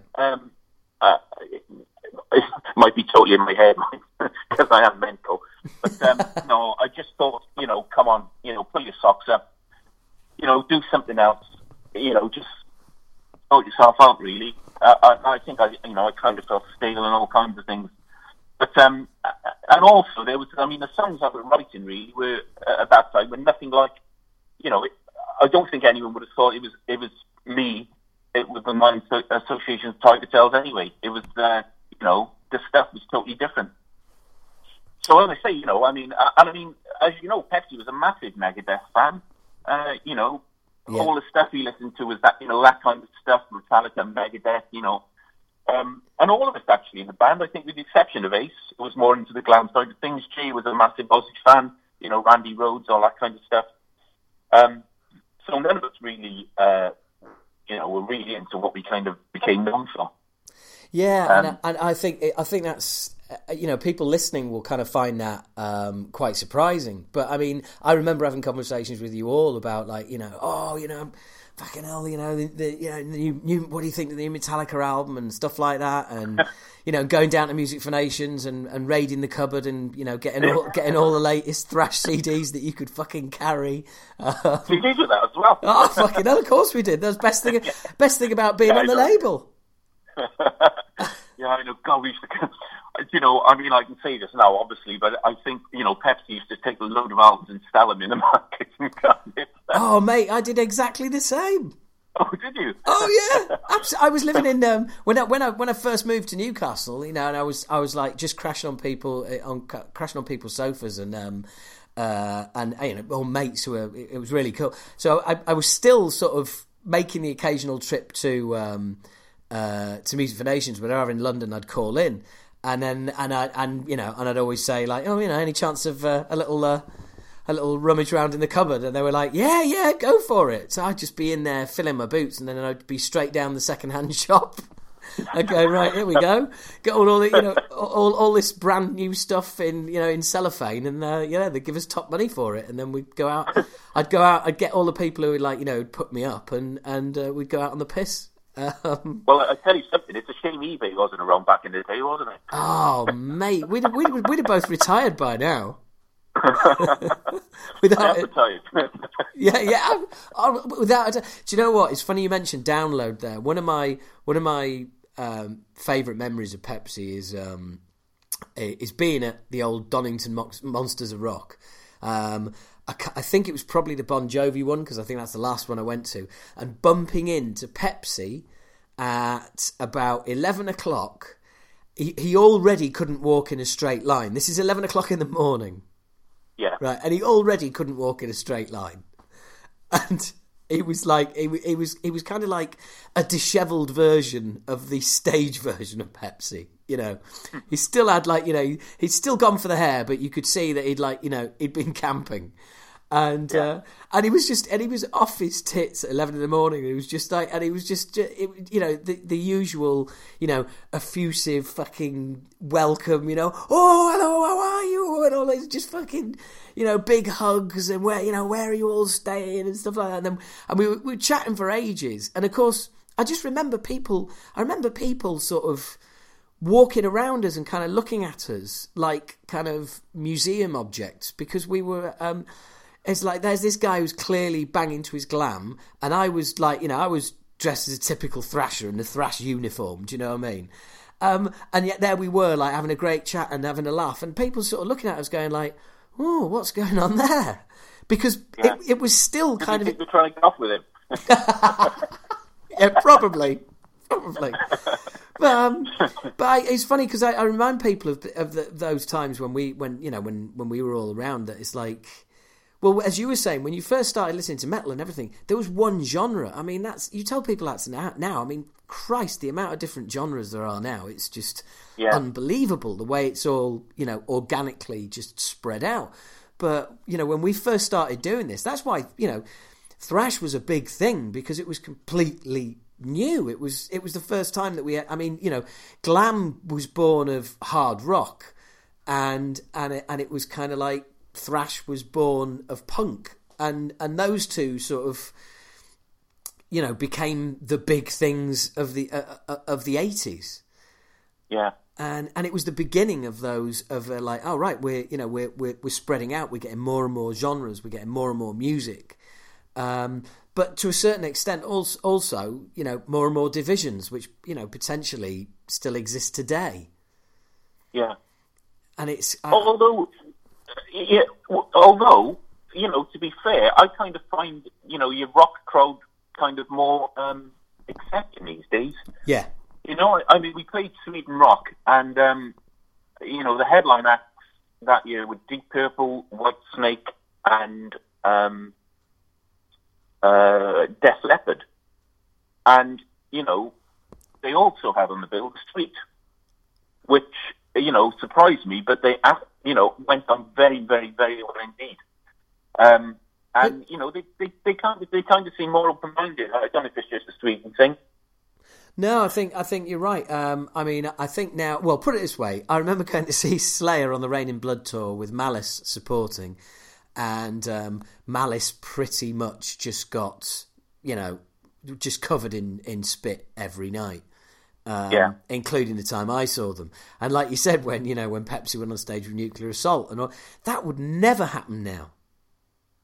No. Well, I can remember Dan Dilker actually saying, getting a bit pissed off with the crowd, saying, "Hey, this is my fucking friend," Yeah. I think that actually they had an arm wrestling thing, I remember, and I think it was 1-1. I remember actually. They walked in and we saw the size on Dan Dilker, and none of us to go arm wrestle him, so we kind of pushed Pepsi in his direction. But, going back to that Donington thing, was that the time he kind of had a bit of a rub with someone from Biohazard? Oh, it might have been, yeah. It might have been. Well, I was actually there with our drummer at the time, Andy Skinner, who's now in Bare Knuckle Messiahs. And we knew the state he was in, so we kind of kept our distance from him. And, Michelle from Roadrunner? Yeah? Who? Michelle from Roadrunner. Oh, God, yeah, there's a name I remember from back in the day. Yeah, well, I remember Michelle coming up and saying, he's got into trouble over there, he's fighting biohazard or something. And we were just, fucking just leave him. We just didn't want to know, to be honest, because we had a shitful by that time. But a funny story is, he was in such a state. We actually went up in his BMW, and we kind of found him at the end of the gig, and he was unconscious by then. So we carried him into his car, stuck him on the back seat, and I drove home. And I drove to my house, and there was a real dark, dingy lane there called Birdie's Lane. So I drove. It was probably about 5, 6 in the morning. I drove the car down in, camped it at the end of the lane with him in the back, and I just went home to bed.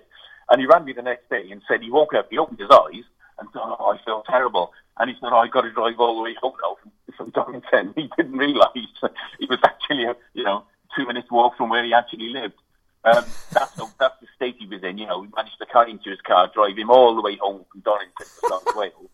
And he woke up the next morning thinking he was still in Donington. But, that's the kind of person. And to be fair, in the end, as I say, he died of pancreatic cancer. And he was 110%. He smoked, he drank all the time, as you know. And maybe in the end that had something to do with it. Well, yeah, maybe. But having said that, do you know what? I lost a friend of mine 2-3 years ago again to pancreatic cancer. God, and it's an absolute fucker. And do you know what?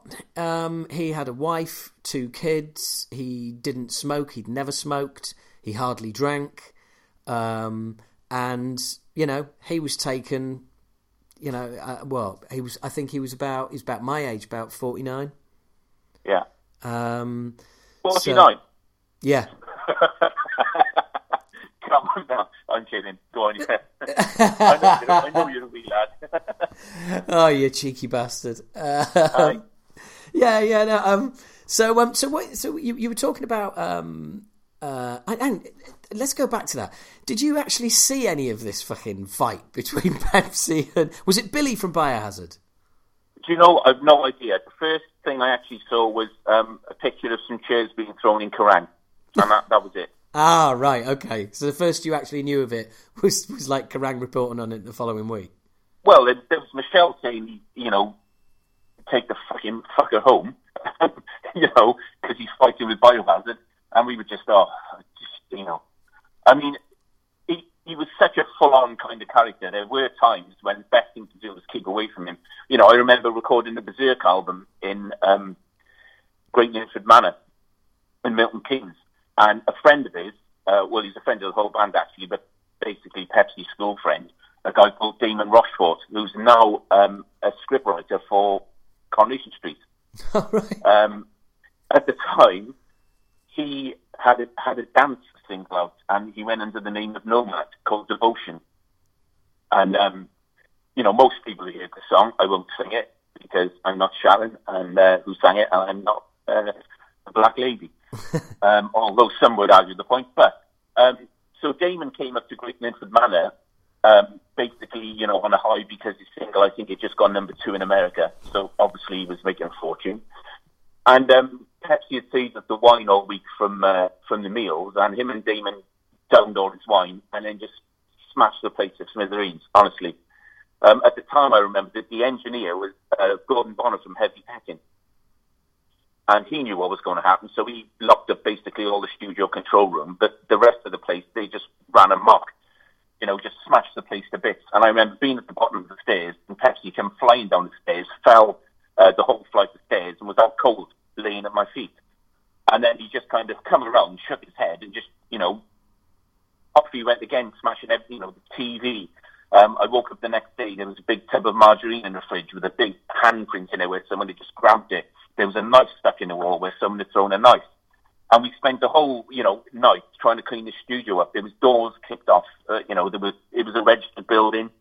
But the funniest sight was seeing Pepsi, who just didn't have any DIY skills whatsoever, going to B&Q the next day, find some wood, and trying to fix the doors. And I tell you another thing he did as well. He was so pissed off with him, he finally collapsed in bed, and I had some black hair dye, and I poured it all over his head.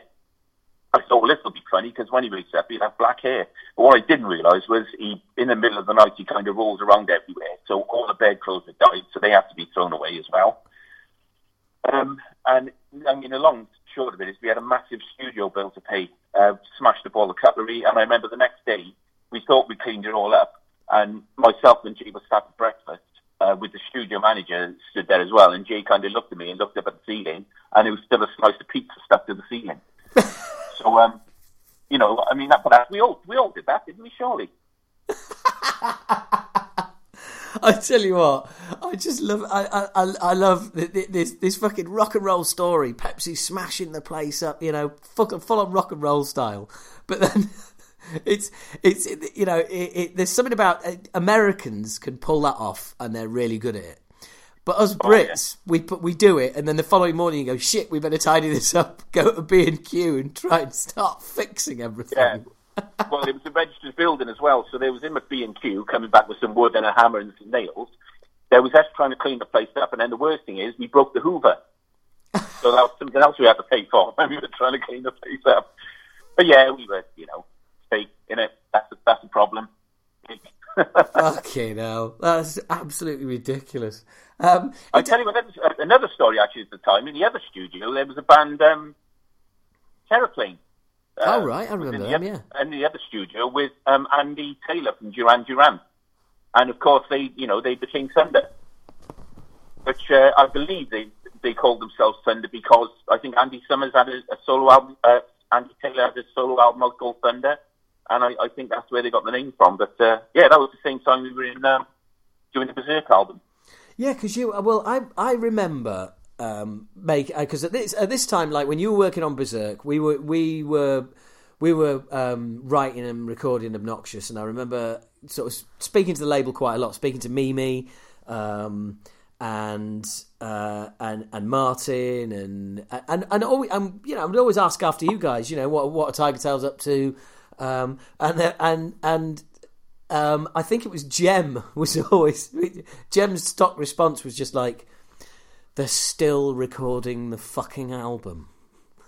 Yeah. And every time I asked, it was just, they're still recording the fucking album. Because you were in there for some time, weren't you? Oh man, it was a fucking nightmare, to be honest with you. I mean,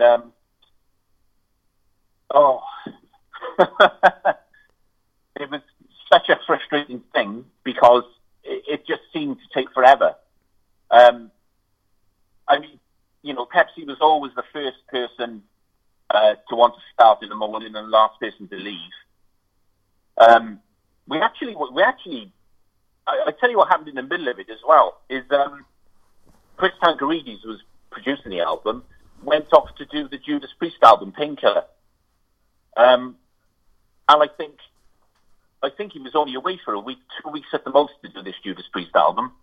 And I remember sitting in my car, and a track from that Priest album came on, Painkiller, the title track.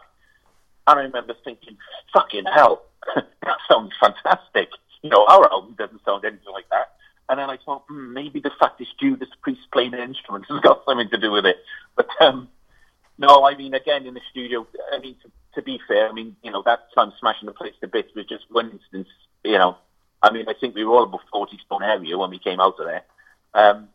Yeah, and, you know, I mean, Chris Tankarides liked to work in, you know, he liked to have a vibe kind of going with the band, you know, and a lot of the time we just sat around talking, to be honest with you. And then, you know, Chris would say, oh, well, Martin Hooker's coming up from London, he wants to hear something, so we just turn everything up as loud as we could, and he'd come along and go, yeah, sounds good, and then he'd again, and we'd have another few weeks in the studio. So, you know, we were happy. We didn't have anything else to do at the time anyway, so we were getting free food and free drink. The thing is, and I know this with a lot of bands, is at the time you think, oh, this is great, I'm really enjoying it, etc. And then, but you kind of forget that you're paying for it, that you're paying for it. Yeah, yeah. You think the label's paying for it, but they're not. You're paying for it. No. Well, you know, I mean, things are different now, obviously. I mean, you know, this, you know, my new album with my new band, Bare Knuckle Messiahs, I can honestly tell you that I mean, it took me a long time to do it, but that was only because I was probably spending, 2 hours a week, if that, actually recording the album, because I'd only do it when I felt like doing it. If there was something on TV I wanted to watch, I would watch that instead. So even though it took me a few years to do the album, I've literally spent no time at all actually in the studio recording it. I could have, if I kind of did it in one go, I could have probably done it in about a week, Yeah.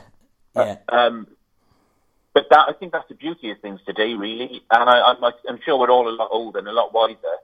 And like you say, you are paying for everything. So, and of course a lot of studios have gone out of business with the way, with the way people record these days.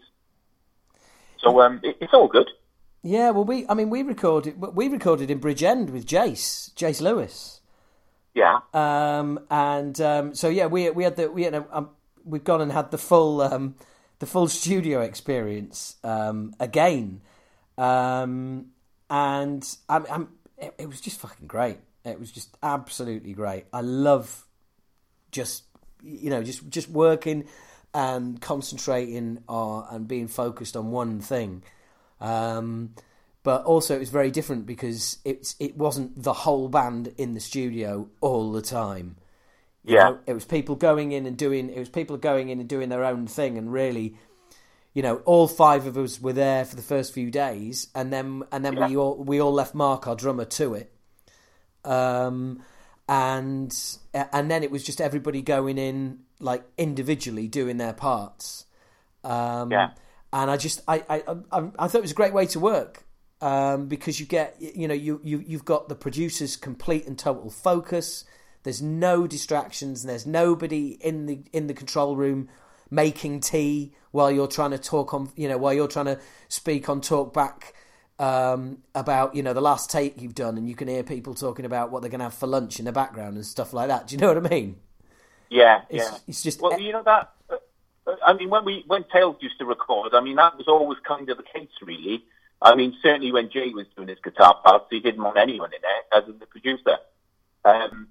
So, we always kind of had that thing. I remember once we were in the studio with producer Tim Lewis, and I was in the next room with the headphones on, and I was trying to ask him something, and I could hear in the background they were kind of, talking about something else, and I was kind of, in there like a twat of my own. And then the next thing you know, I'd gone. By the time I got back, the phone's ringing, and it's like, oh, what happened? And they're pressing the talk back button, going, Gek. And I'd gone home, because I just thought, well, fuck this, you're not even listening to me. What's the game minute? But, when I did this album, I actually thought, well, what I'd like to do is, as you said yourself, I'm pretty sure that people have got no real idea of the kind of stuff, I'm into and the kind of stuff I listen to. To be honest, up to that point, if you wanted to know what I was into, listen to Rank Elson, because, myself and the other guys in the band wrote our own songs there as well, and that's a kind of fair indication of the kind of thing I listen to. But when I did this album, I thought I didn't think it was heavy at all. I still don't, but I just thought, this is the kind of songs I write. And then the few people that have heard it up until this point, it's very, very heavy, very heavy. And it's like, oh, it isn't. And I still don't think it, if someone bought the album thinking it would be a heavy album, it's not very heavy. It's just, it's just a rock album to me. But, people seem to think that it is a very heavy album. And, they say, it's like the Tiger Tails Crossbones stuff. And I kind of thought, well, it isn't. But then I thought, well, actually, it probably is, because, I use the same production techniques that I've learned from working with Tiger Tails producers. Two of the members of the band, Andy Skinner and Si, were in Tiger Tails in the Wasbones period. So I suppose it's inevitably going to sound like that, which, people have kind of picked up on, which is nice. Because I like that. That was one of my favourite periods of the band, I have to say. All the Dirty Needle stuff and, songs like that. The heavier stuff, Make Me Bleed. I loved all that. And quite bizarrely, your album comes out the week after our album. So does it? Yeah, we come out on the 27th of September, and your album comes out on the 4th of October. 4th of October, yeah, that's right, yeah. The thing is, the band's been together for quite a few years now, to be honest with you. We've been rehearsing and stuff, and, I didn't see the guys, the ex-Tiger Tails members, as I say, there's Cy on guitar, Andy Skinner on drums, and we've a new guy on bass, a guy called Johnny Jacobs, who's been in a South Wales band called Sex for years now. And I've known John for a long time, and it was very important to me to get people that I knew and felt comfortable with. Yeah. Because, yeah. Literally, honestly, I mean, I won't say who, but I walked into, when I was in Tiger Tails, I walked into the rehearsal room once, and I didn't honestly know the person that stood there. I'd never met them, and I didn't really want to be in that position again. Yeah. So it was important to me to have people I knew. And, as I say, the two guys that were in Tiger Tails, Cy and Andy, I'd known him for years, but I hadn't seen him for a good, 10 years or more. So, we rehearsed, we've been rehearsing for a few years now, and it was just a case of I wanted to get to know them again, and not feel like they were strangers to me. And, as I say, the album's been finished a while now, but it was the right time, finding the right time to release it, and I didn't want to go up and play when people didn't know the songs. I just couldn't see the point, because it's supposed to be enjoyable for everybody. And I thought, well, if we go out and play now a bunch of new songs which people don't know, it's not going to be enjoyable for them. It's not going to be enjoyable for us. So, I couldn't see the point. It's not as if I'm on some kind of do or die mission, and we must go out and play. Like kind of when someone leaves a band and it's like, right, who's going to get the album out first now, the band or the person who's left? The race. I'll show them. Well, it was never that for me, because I thought, well, it doesn't really bother me if I never release another album or never do another gig. I mean, my whole focus at the time was if I can write an album that I can honestly say I'm proud of, and it's a fair reflection of what I want to do, then I'll release it. But, I'm not, if I release another one in 5 years' time or never, until I can find a bunch of songs that I honestly think are decent, then, I won't do anything. It's just the way I am, really. I mean, as we all know, we're not going to make a fortune. so, why bust the gut? I really think you've got to enjoy what you're doing. You really got to believe in it as well. Unless, what's the point? Well, absolutely. And I know exactly what you mean about the band, putting the band together. I mean, we started. It started out. We tried to reform. It was all Kev's idea, and he had nothing to do with it after that. And when that failed, I mean, we did a few rehearsals, but just over time, people realised that they couldn't dedicate the time to it that was going to be needed. And when it came to putting in, a kind of new lineup together, exactly that. I was determined to have people around me that I trusted, that I liked, because it's weird when it's not when I think. When you kind of grow up in a band. I mean, I felt like I grew up in Acid Reign. Well, you did, yeah. I mean, you were kids, weren't you? Really? Well, yeah, pretty much. I mean, I was 21 by it was over. Yeah. But the same with you in Tiger Tails, where you kind of grow up in a band, and then after all those years, when you have a chance to actually put one together yourself, it's kind of like, right. There's this. I'm not having people forced upon me. I can just put this together myself and actually have a say in who's in the band. Yeah, and do you think you kind of know deep down if someone isn't going to kind of stay the course? I to be honest, I think putting this band together, it was definitely a case of I knew everybody was absolutely bang up for it. I never had an audition process as such. No. There was only I never have. I haven't. No. Well, there was only ever one person who tried out for this new lineup, and that was a member of my family. That was a cousin, and it didn't work out. And do you know what? We were supposed to have 2 rehearsals, and he came up to me after the first one and just went, "Yeah, I don't think this is working." And I was like, "Well, don't be so hard on yourself." And he was like, "No, no. And it was more him saying, yeah, I don't think this is going to happen. But yeah, I think you definitely get a feel for people, and but you just have to go on your instincts, don't you? I mean, you could literally, and also life happens, doesn't it? You can have what you think is a stable lineup, then something happens in someone's life, and everything gets turned on its head. Well, you know, when I first got this Bare Knuckle Messiahs thing together, I had my mother playing drums. Your what? And for various reasons, my mother was playing drums. Your mother? Yeah. Not your brother, your mother. No, I'm kidding. No. I'm right, you twat! You completely had me then. No, that's a terrible thing to say, isn't it? I was actually, no, I won't say that. I was going to set up my mother playing drums, but she got up as a bass player, so no. No. Yeah, I think you do know, you know, and I mean, it is difficult. You know something? I remember a conversation, I think it was probably about 87, I had with somebody in a club in Newport, and they came up to me and said, I was in Tiger Cells at the time I just joined, and obviously Pepsi was the bass player, and they were a bass player, and they said to me, your bass player is shit, I'm much better than he is, right? And I said, yes. If I said to you, we've got a gig in Glasgow in a month, would you get on the train with a load of posters and go up to Glasgow and put them everywhere? Which I knew the answer would be no. And Pepsi, that's exactly what he would have done. And that's what he did do, you know. And something I've learned over the years is you've got to be a very special person. You know, people say, well, how would that band got anywhere? They're shit. And they may well be shit, but they're a special kind of person.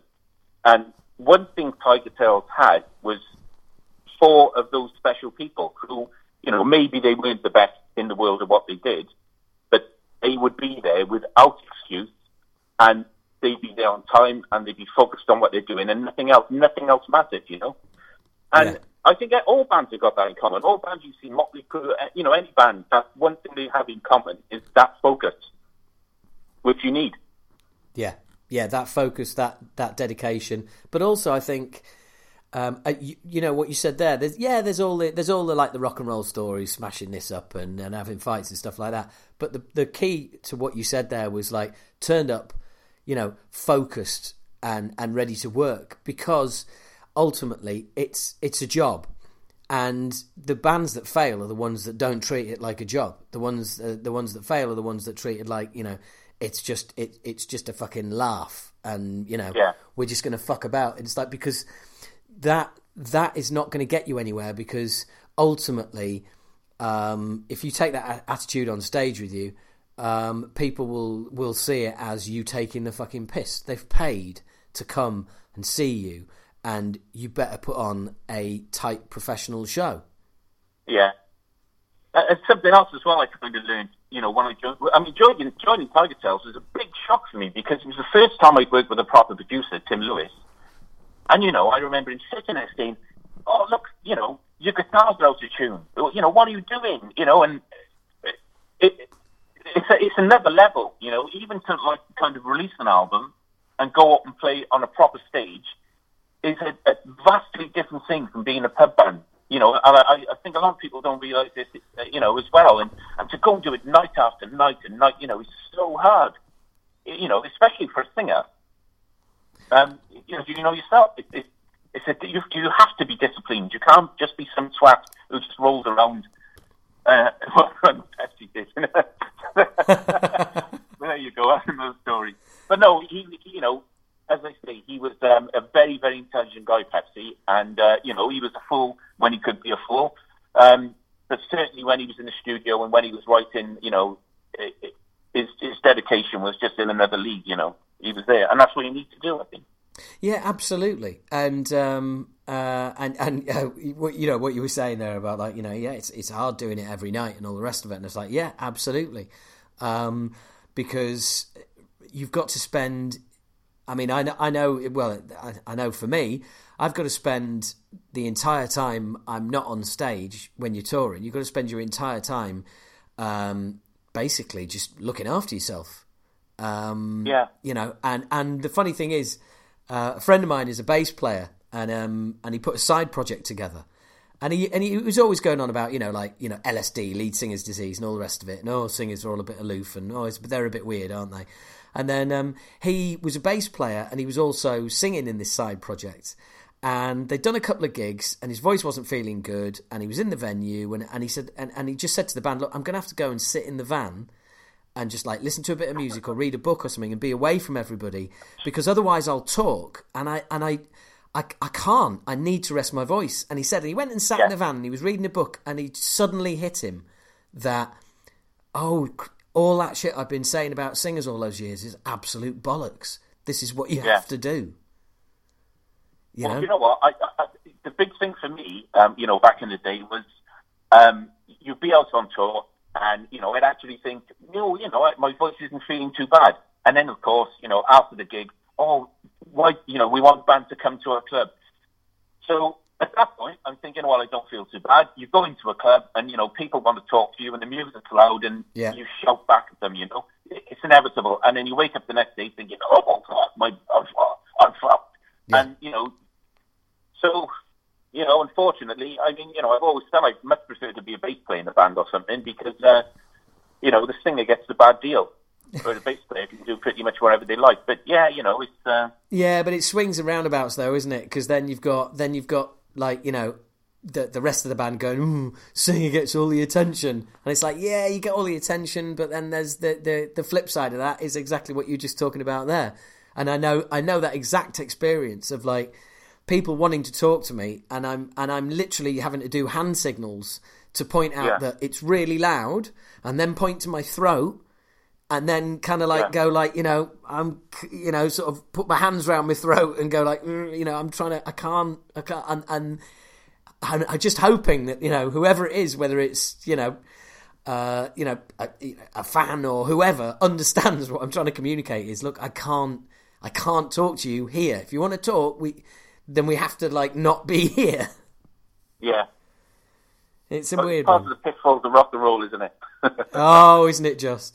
Well, look, mate. I'm sure I'll soon find out, because our first show, when you mentioned the Bare Knuckle Messiah's album out on November the 4th.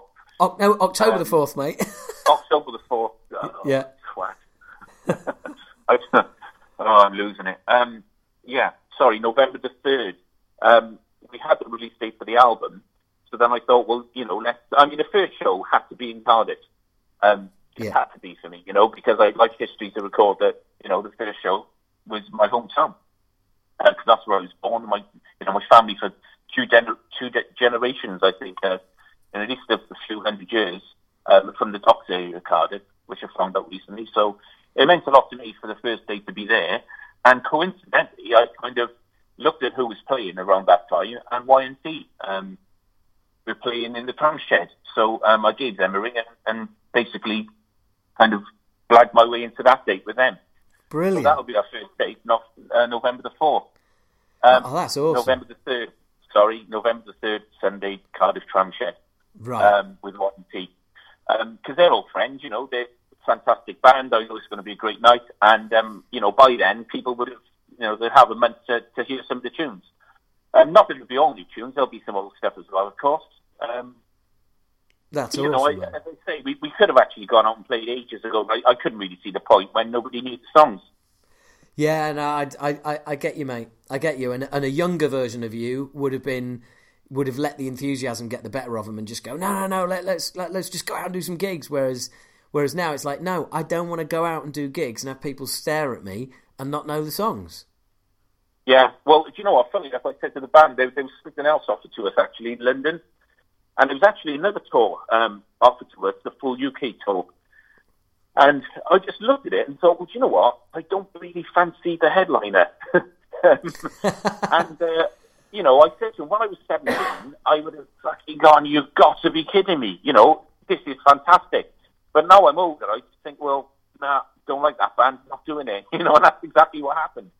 And to be fair, it was the same one, when Tiger Tails got back together, we'd be offered a show and we'd look at the bill and think, oh, do I like that band? And if we did, we'd go and do it. If we didn't, we wouldn't, Yeah. And that's just the way we are. We pick and choose, and that's the way things are now.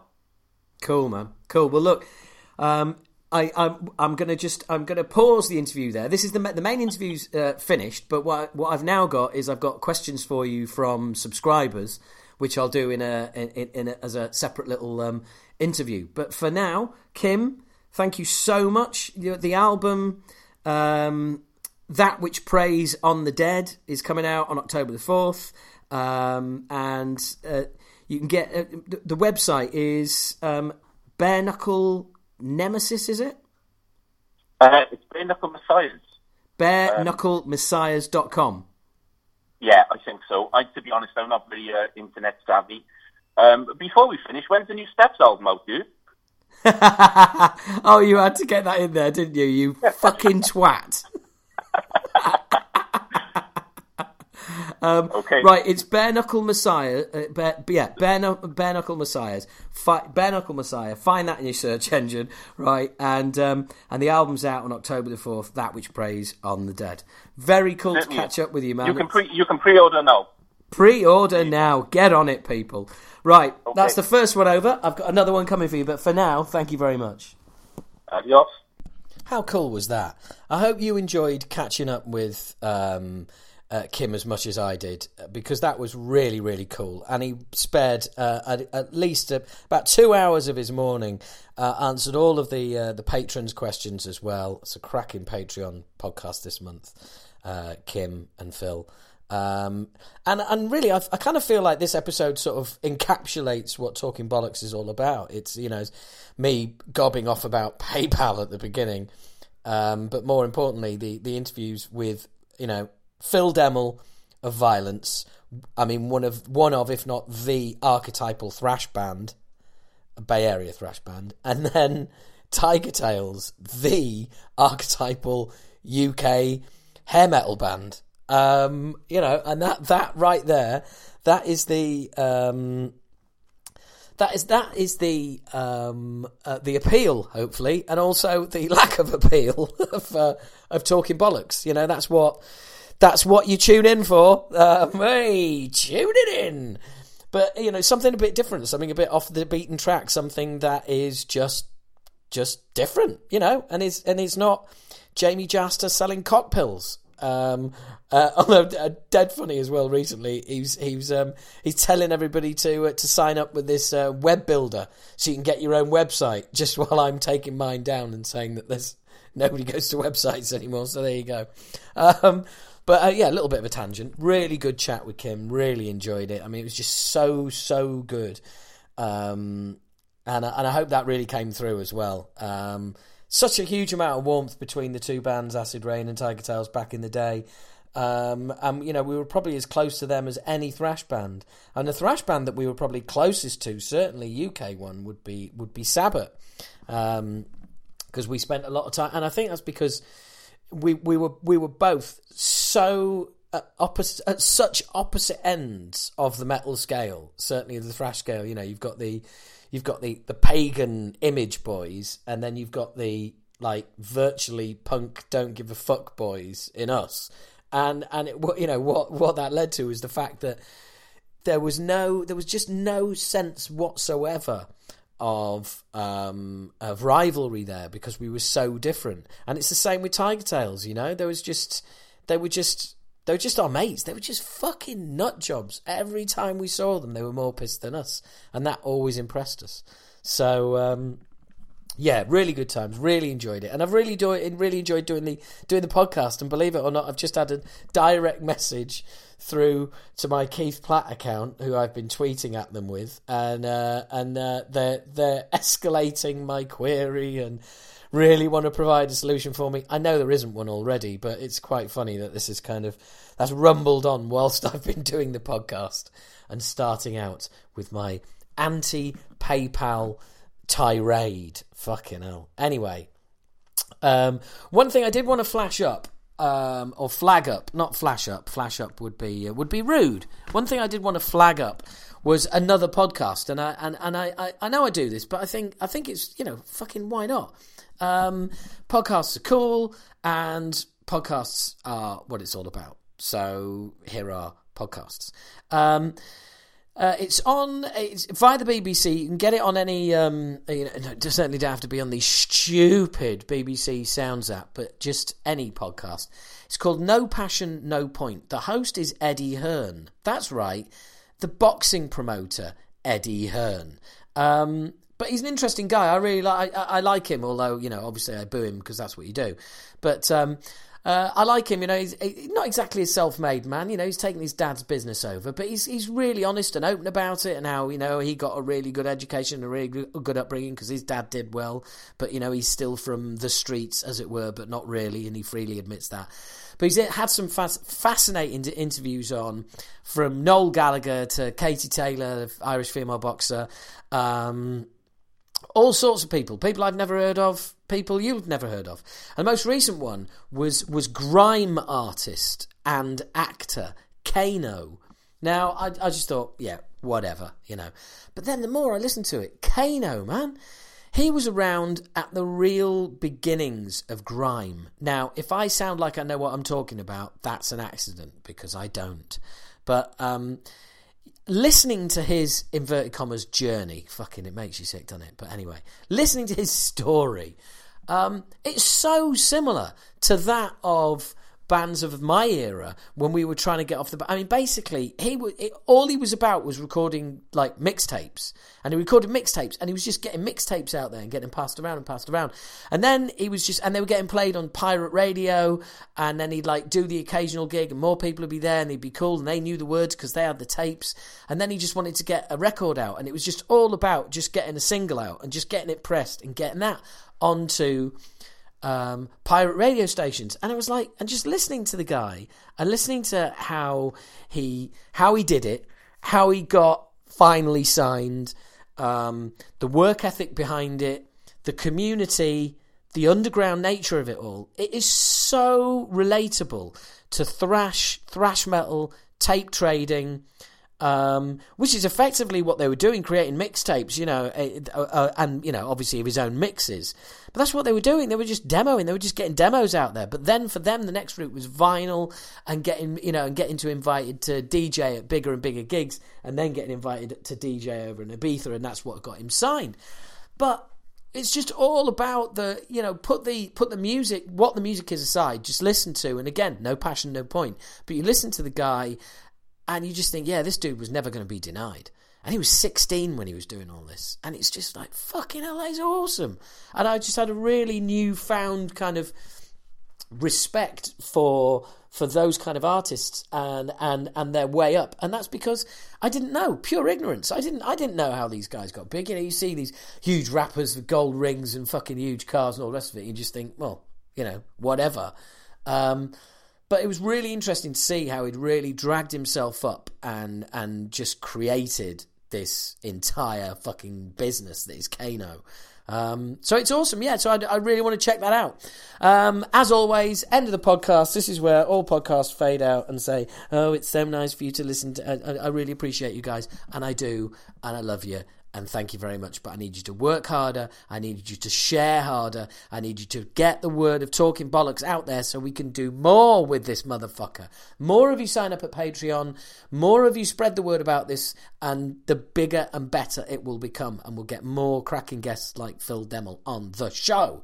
Please help out if you can. Really appreciate it. We're back in all your ears. Everything is back. The mental health special just came out, so give that a listen as well. Lots of stuff as always coming at you. It's been a very exciting month. New Acid Rain single out, which has gone down fantastically, and that's what you can hear at the beginning of the podcast. Really, really pleased with that. Talk all about that on the Patreon stuff and everything else. But this is, let's face it, this is not an Acid Rain podcast, so not everybody is interested. In case you are, in case you're not, single came out. It's gone down really well. By the time I do a next one of these, the new album will actually be out, and that will be my head completely fried. So if you thought the beginning of this podcast was a bit mad, just wait till you hear the next one. As always, always a pleasure. Deborah Chur. Speak to you next month.